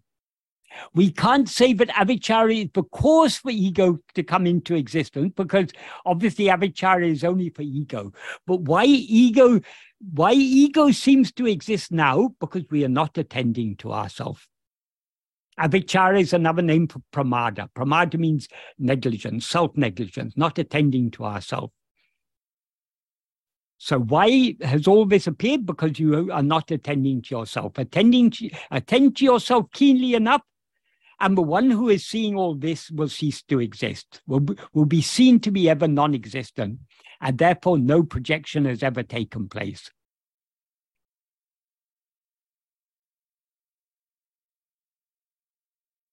Trying to explain how ego came into existence, why ego came into existence, why anything came into existence, is like asking, why was the son of a barren woman born? How was he born? Obviously, there's no such thing as a son of a barren woman, so all such questions are redundant. So this projection seems to exist simply because we do not see ourselves. See yourself, and you will no longer see the projection. As Bhagavan says in the fourth paragraph of Nana, wait a second. He says, well, actually in the third and the fourth paragraph, he says in the third paragraph, he says, if the mind, which is the cause for all awareness and all activity, ceases, Jagat Drishti will depart. When he said the cause for all awareness, he means all awareness of things other than ourselves. So the cause for all awareness and for all activity is mind, awareness of other things, that is. If that ceases, Jagat Drishti, the perception of the world, will depart. So we see the world only because we are not seeing ourselves.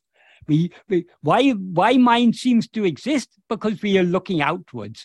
And because we are looking outwards, we seem to be the mind, and therefore the world seems to exist. And then he goes on to say, just as unless the imaginary snake goes, awareness of the rope, which is the foundation, the basis, the adhisthana, will not arise, unless perception of the world, which is a mental creation, departs, darshana, or seeing oneself, which is the adhisthana, right? That is, oneself is the adhisthana. Swarupa, our real nature, the adhisthana, will not arise. Now, so long as we're seeing the world, we are not seeing ourselves. In order to see ourselves, we need to stop seeing the world. And he said the same in the fourth paragraph. Excluding thoughts, there is not separately any such thing as world. That the world is just a series of mental impressions. Those mental impressions are all just thoughts. Because Bhagavan uses the term thoughts in a very broad sense. In sleep, there are no thoughts, and consequently, there is also no world.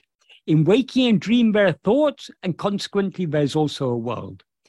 Just as a spider spins out thread from within itself and again draws it back into itself, so the mind makes the world appear from within itself and again dissolves it back into itself. When the mind comes out from Atma Swarupa, the world appears. Therefore, when the world appears, Swarupa does not appear. When Swarupa appears, the world does not appear. Swarupa means our real nature, what we actually are, ourself as we actually are. So when we know ourself as we actually are, the world will not appear. Why does the world appear now? Because we are not knowing ourselves as we actually are, because we're looking outwards, so we see the world. Look within, and you will see that even the seer of the world, namely ego, doesn't exist. What actually exists is only Atma Swarupa.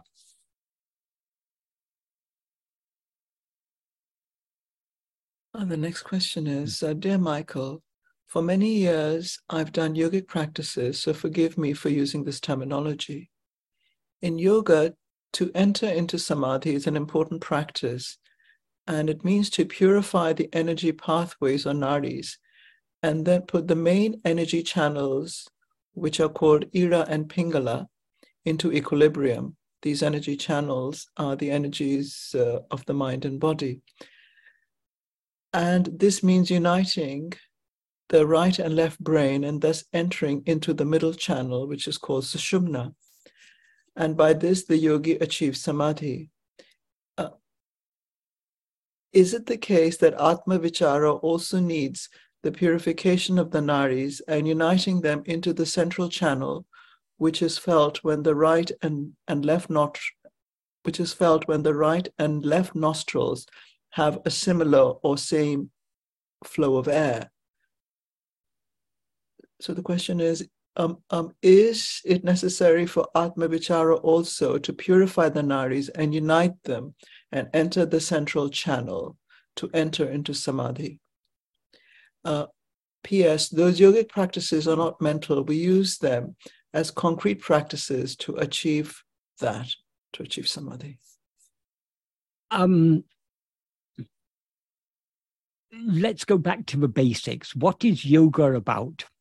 The aim of yoga is Chitta Vritti Nirodha. As that is right at the beginning of the Yoga Sutra, Patanjali says, Yoga's Chitta Vritti Nirodha. So all the practices of yoga are aimed at Chitta Vritti Nirodha. Chitta Vritti means mental activity. Nirodha means the curbing mental activity. In other words, stopping mental activity. That is the aim of yoga. And the state in which the mental activities have ceased is what is called samadhi. All the practices of yoga and all the philosophy about this nada and pingala and this different nadis and all these things, these are all connected with this aim of trying to stop the mental activity in order to be in samadhi. But Bhagavan says merely stopping mental activity is not an adequate aim in itself. Every night when we fall asleep, all mental activity ceases because we're too tired to continue attending to other things. We stop attending to other things, and so we subside in sleep. But sleep is just a state of manolaya. Manolaya means a temporary dissolution of mind. So, as Bhagavan says in verse 13 of Upadeshundya, but dissolution of mind is of two kinds, laya and nasa. What is subsided, what is dissolved in laya will rise again. If its form dies in nasa, it will not rise again. So our aim is manonasa, not manolaya. Bhagavan said, samadhi achieved by the yogis is manolaya. It is a temporary dissolution of mind. And that is not a useful aim in itself. To illustrate this, Bhagavan used to tell the story about a yogi on the banks of the Ganga. That yogi was extremely adept in his practices of yoga. He was so adept, he was often going into Kevala Nirvikalpa Samadhi for prolonged periods of time. And he could remain in that state for sometimes for days on end. And because of that, because people saw him always sitting there absorbed in samadhi, the local villagers worshipped him. And someone had come one other sadhu had come and was acting as his disciple. So once when that yogi woke up from his Nirvikalpa Samadhi, he was feeling thirsty. So he asked his disciple to fetch water from a nearby Ganga. So the disciple went to the Ganga to fetch water, but by the time he had returned, the yogi had gone back into samadhi. And this time he had gone into samadhi so deeply that he didn't wake up for 300 years. When Bhagavan told this story, he embellished it, and he said, in those 300 years, the Ganga had actually changed course. The Ganga was several miles away. Because when going over the floodplain, sometimes the rivers change course. So during the course of that 300 years, the Ganga had actually changed course. So it was now several miles away. Because the Ganga had moved, the village also moved. And so where the yogi was on the outskirts of a village was by that time, after 300 years, it was in a dense jungle. But when the yogi woke up, the first thing he did was he angrily asked, "Where's my water?" What Bhagavan used to tell this story, his comment upon this story was, the most superficial, the last thought was in his mind, before he went into Nirvikalpa Samadhi, was the first thought that popped up when he woke up.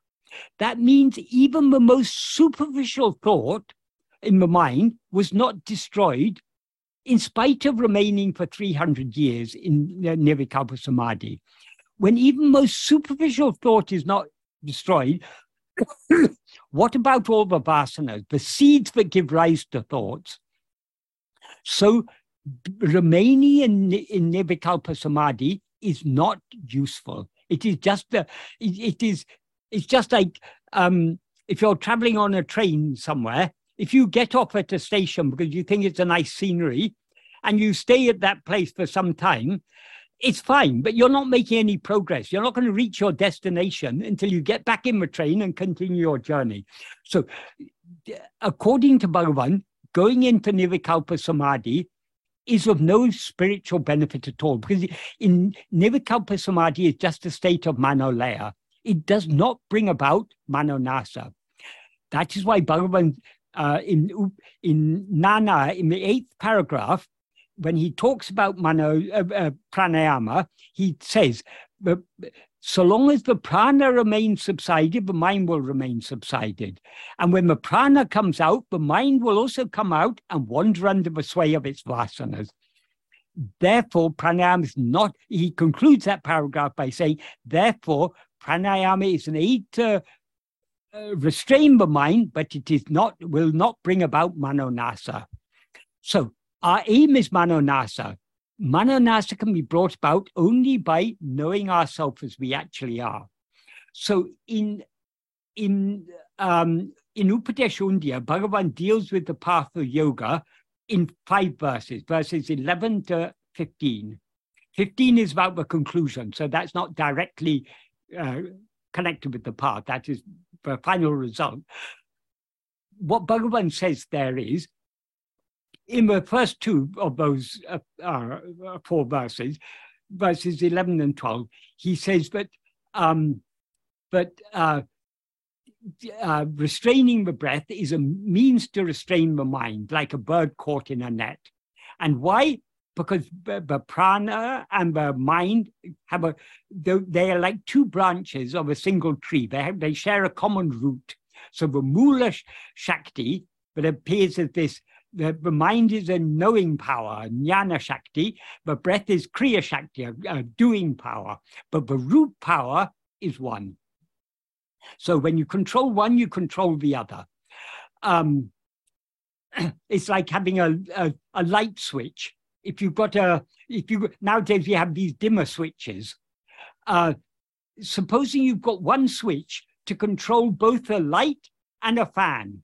If you want to dim the light, you also slow down the fan. If you want to slow down the fan, you also dim the light.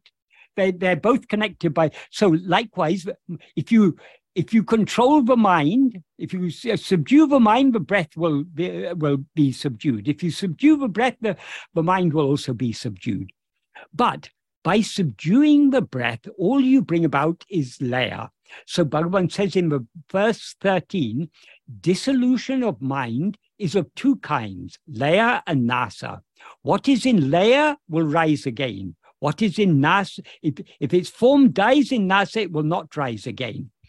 Then in the next verse, verse 14, he says,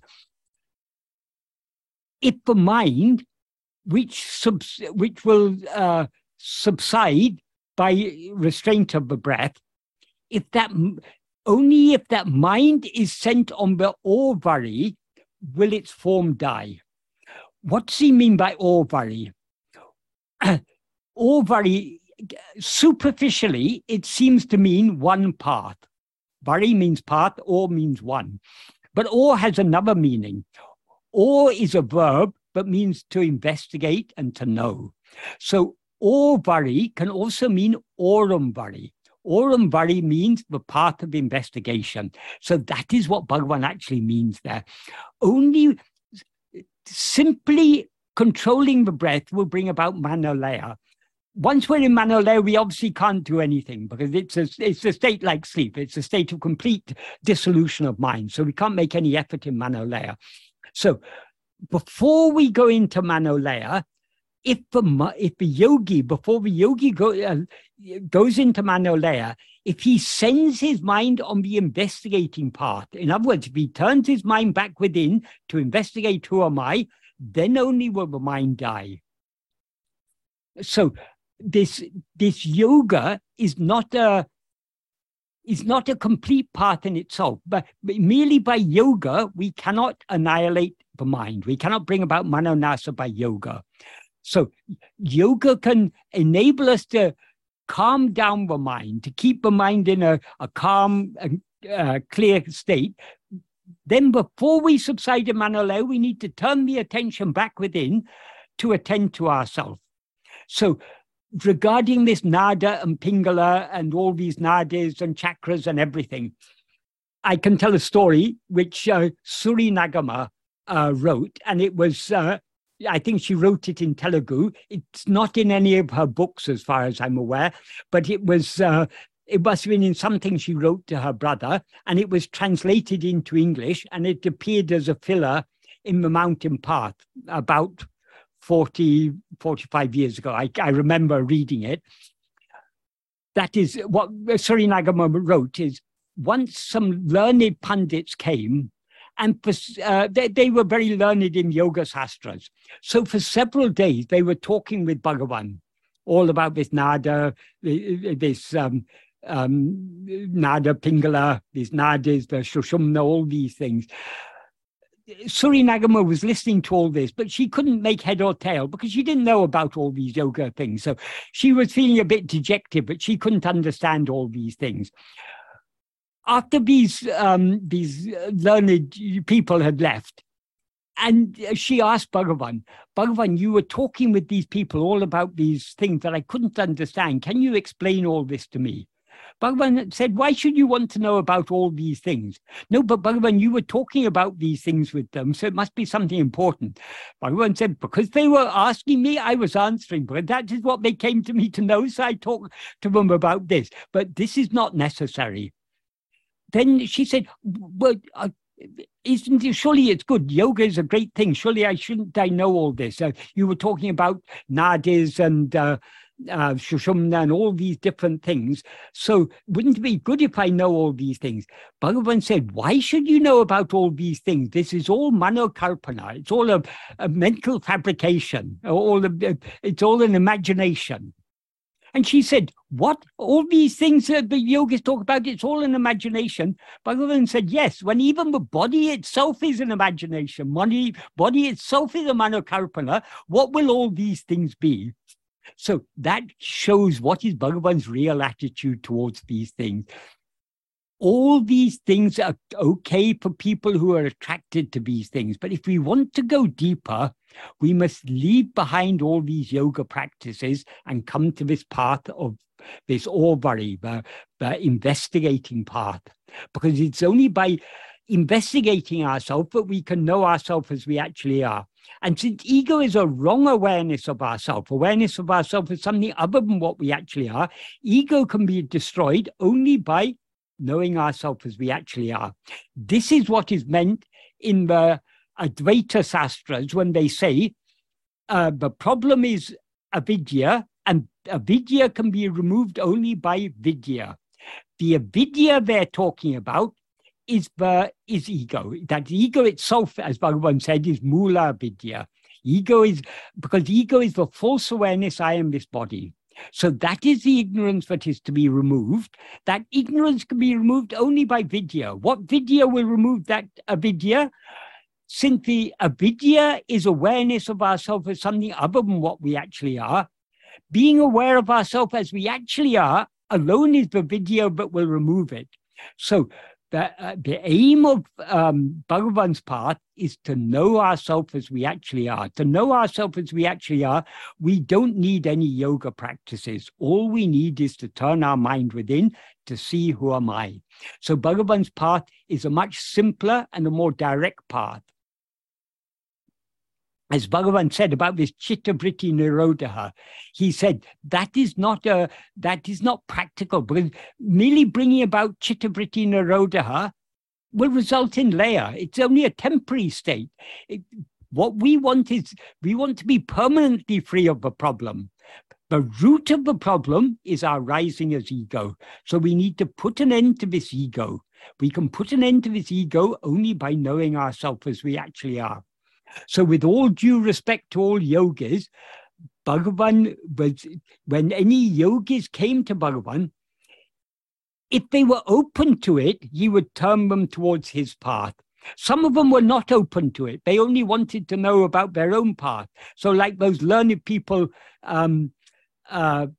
Suri Nagama was talking about, they were only interested in yoga. So Bhagavan talked to them only about yoga. Just like if a child comes to Bhagavan with a toy, Bhagavan isn't going to say, investigate yourself. Bhagavan will play with the toy with the child, because that is what the child has come to Bhagavan for. When Bhagavan was living on the hill, the children from the town used to, at the time of Deepavali, when they got their fireworks, their patas, as it's called in Tamil, they would bring to Bhagavan and they would want to play fireworks with Bhagavan. So what did he do? He played fireworks with them. So Bhagavan treats everyone at their own level. When people were much interested in Sri Chakra Puja, Bhagavan said, yes, you do your Sri Chakra Puja. Because Bhagavan didn't come to teach how to play fireworks or how to do Sri Chakra Puja or how to move the prana from this nadi to that nadi or up the Sushumna, all that. That is all. But Bhagavan did say, incidentally, about this, everything that is achieved by yoga is also achieved by this Atma Vichara. That is, yoga is trying to withdraw the prana along the Sushumna nadi up to the Sahasrara. But Bhagavan said that is not the end. It has to come down and merge in the heart. All this is achieved by Atma Vichara without knowing anything about this yoga. So Atma Vichara fulfills the purpose of yoga, but goes beyond. Because yoga talks only about the Sahasrara and breaking out of the Sahasrara, Kapala Bheda. That is not the aim in Atma Vichara. In Atma Vichara, our aim is to merge back in the heart. And of course, though in a certain sense we can say the heart has a location in the body, truly speaking, the heart is beyond time and space, as Bhagavan made clear in so many places.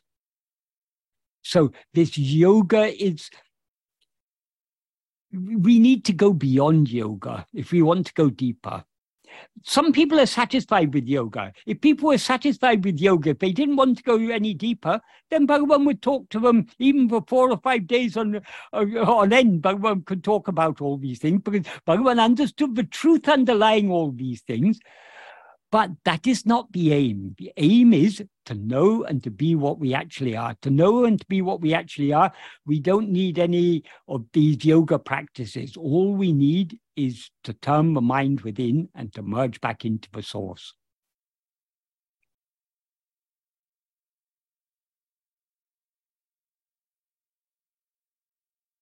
Michael, there's just one practical question before the others.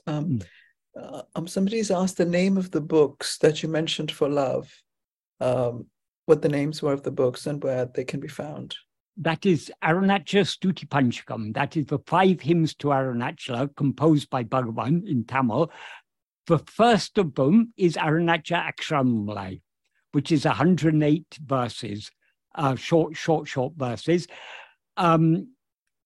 The next one is Arunachala Navamanimalai, which is a collection of 9 different verses that Bhagavan wrote on different occasions. Then the next 2 are Patikam and Ashtakam. those Bhagavan wrote, that is the first verse of Arunachapattikam started coming to Bhagavan. And for several days, that line kept on coming to him until finally he wrote the verse. And then the next day, another verse started with the last word of the previous verse. That is, the first verse ended with Ambe, O love. And then the next verse begins Amburu Varunacha, Arunacha, the form of love. So like this, on a series of, I think it was a total of 17 days, verses were coming to Bhagavan, one verse a day.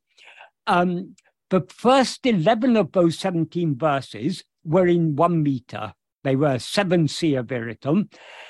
And the next 6 were a 6 Siya Viritum. So when a devotee came to know about these, he wanted to print them. So Bhagavan said, okay, you can print the first 11 as Arunachapattikam, and the last 6, Bhagavan said, okay, I'll compose 2 more verses to make it up to 8, so that can be Ashtakam. So he composed the last 2 verses. And then the final one of the 5 hymns is Arunacha Pancharatnam. That Bhagavan had composed the first verse spontaneously in Sanskrit. Though Bhagavan didn't know much Sanskrit, he knew enough to compose a verse. So he composed the first verse in Sanskrit. When Kavyaganta came to know about this verse, he asked him, he said, okay, this verse is on what did he take it? Oh, okay, he said, please compose a verse like this on each of the 4 yogas. One on yoga, one on jnana, one on bhakti, and one on karma. Bhagavan didn't. So Bhagavan then composed the other 4 verses. But even when he composed the verse on yoga, he said the yogi meditates on you, the light within, and thereby merges in you. So even yoga, he turns it back to turning within. So that's how those 5 verses came into existence. So these together, these 5 hymns are called Arunacha Stuti Panchakam. They're available, various translations are available of them if you don't know Tamil. I'm hoping to bring out my own translations of them. I've translated, that is, there are, if you go to my YouTube channel, don't see the playlist, there are playlists on each one of these. I haven't finished talking about the verses of Aksharamala. I've done about 21 verses or so. I plan to take that up again later once I have finished translating all of Bhagavan's works, because so many people keep on asking me for translations. So when I complete translating them, they will all be available on my blog or website, and later will be made available in books. But until then, there are other translations are also available. Translations vary in quality. Some are better, some are not so good. But anyway, there are a number of translations available. Is there one you recommend, Michael?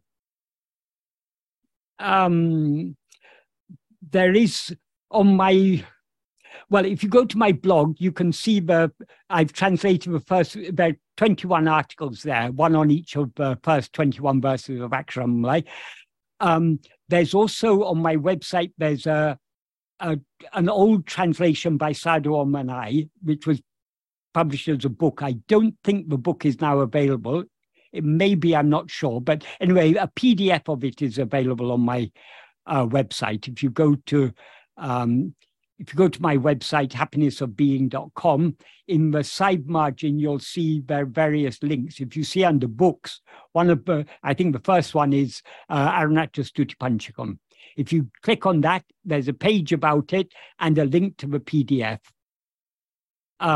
So that's probably the best available translation. Unfortunately, that book wasn't printed, was printed rather carelessly, so there are many mistakes in it, but it gives the general meaning of the verses.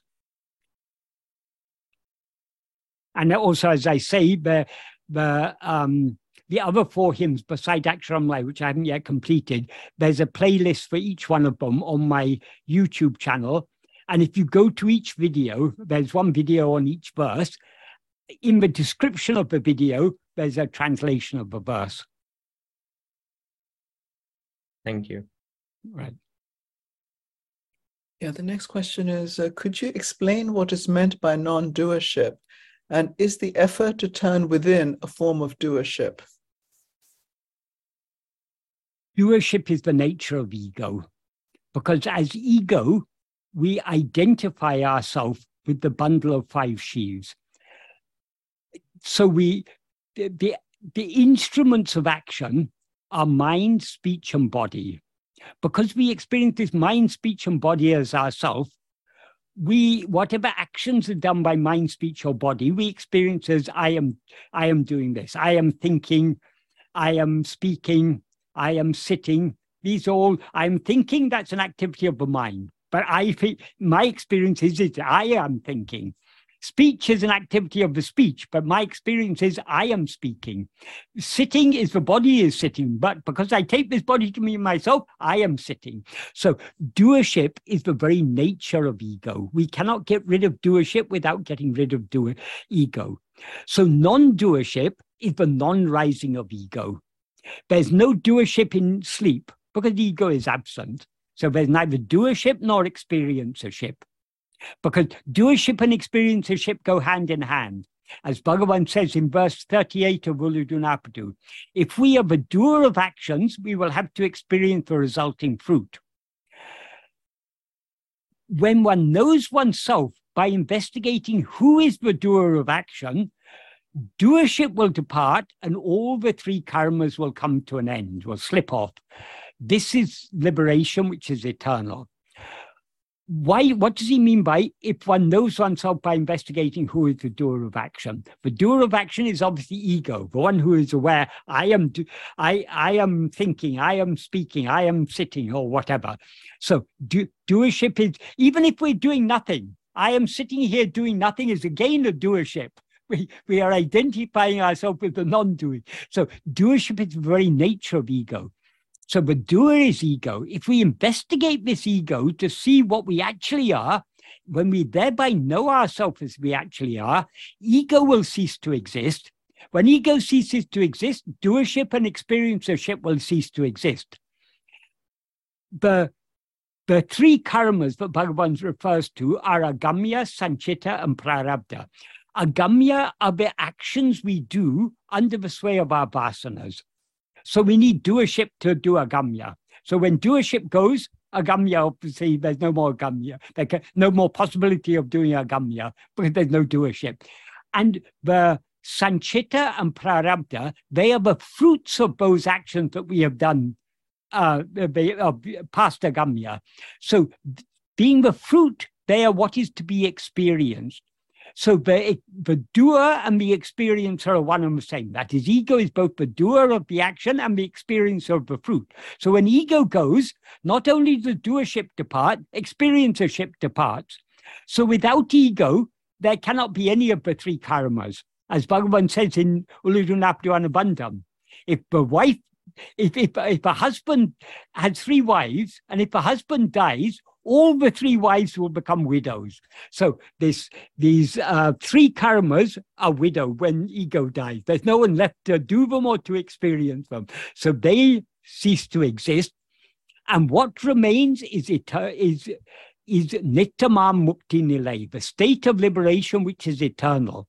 When he says it's eternal, what does he mean? Does he mean this liberation will start only from the moment that but doership goes? No, it is eternal. That means that even now we are in the state of liberation.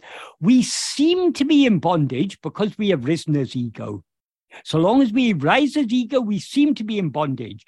When we investigate ourselves, we will see there's no such thing as ego.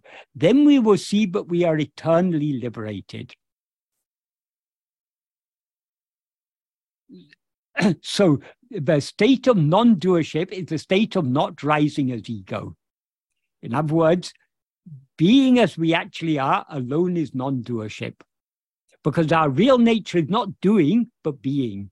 But so long as we rise as ego, we seem to be a doer because we identify ourselves with these instruments of action, mind, speech, and body.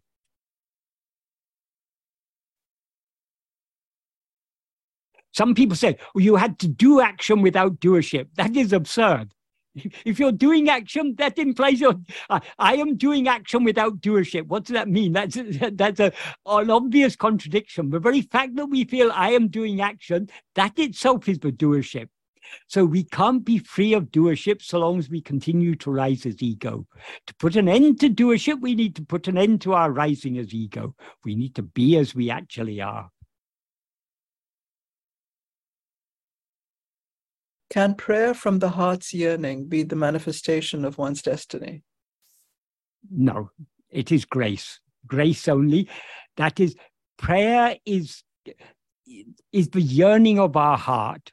Destiny is destiny is the fruit of actions. So destiny is what is to be experienced.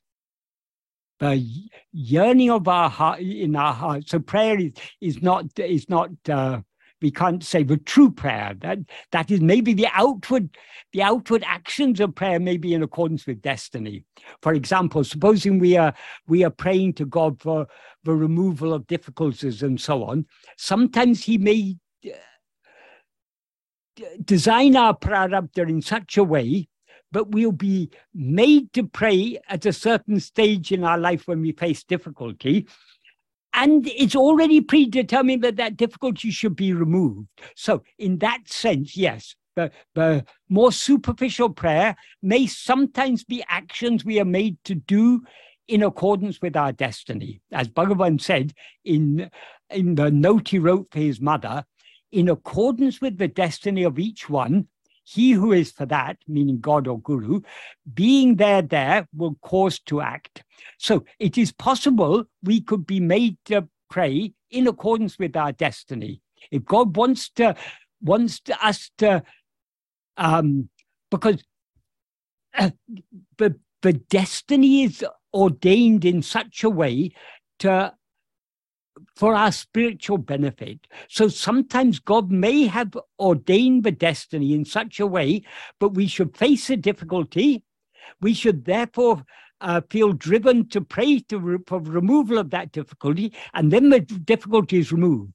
What is the result of that? We then have more faith in God, more faith in prayer, and so on. So at that level, yes, perhaps. But the true prayer, the prayer for the yearning in our heart to surrender ourselves to Him, such prayer is not destiny. Such prayer is grace working through us, gives us that love to pray for that.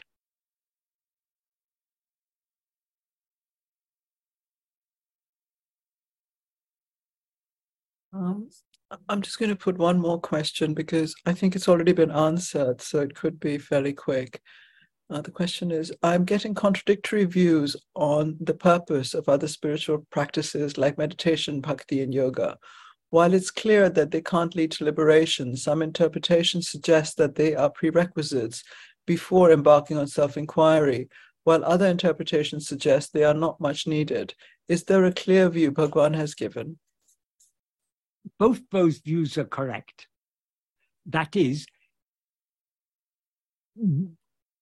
other paths, they will lead to purification of mind. When the mind is purified, we will then be drawn to this path. So other paths are a means to come to this path. But the fact we've come to this path means we don't need those paths anymore. Once we come to Bhagavan, we've already gone through, we must already have gone through some other practices before, because it brought us to this stage. So in a sense, both those statements are true. Yes, for those who have not yet come to this path, who are not yet drawn to this path, then other paths are necessary. Once we are drawn to this path, once we're attracted to this path, then other paths become unnecessary. But we are attracted to this path because our mind has been sufficiently purified by following the other paths. So the other paths, we should never look down on or criticize other paths because they may not be for us. Like I was saying earlier about if you're studying PhD, You don't need to be learning, you don't need to be repeating your times table and your ABC every day, because you went through all that. That's all past. The benefit of doing that you've already achieved. So different types of practices are appropriate for people at different levels of spiritual development. That's why there are different paths to suit people of different temperament. Yoga is for people who want to do something. Bhakti is more for those who feel drawn to love, who want to depend on God and everything. So different types of mentality. Those who are drawn to bhakti, it's a different type of mentality to those who are drawn to yoga. Some people are maybe drawn to both, it's true, because some people may have a bit of both, but all these different paths are designed to suit people of different temperaments. But once we have been drawn to this path, it's no longer, we no longer need any of these other paths. So these other paths have become redundant. But just because we don't need those other paths doesn't mean that others don't need it, because most people are not attracted to this path of self-investigation and self-surrender. This won't appeal to the majority of people, which is why there are so many other paths suited to their needs.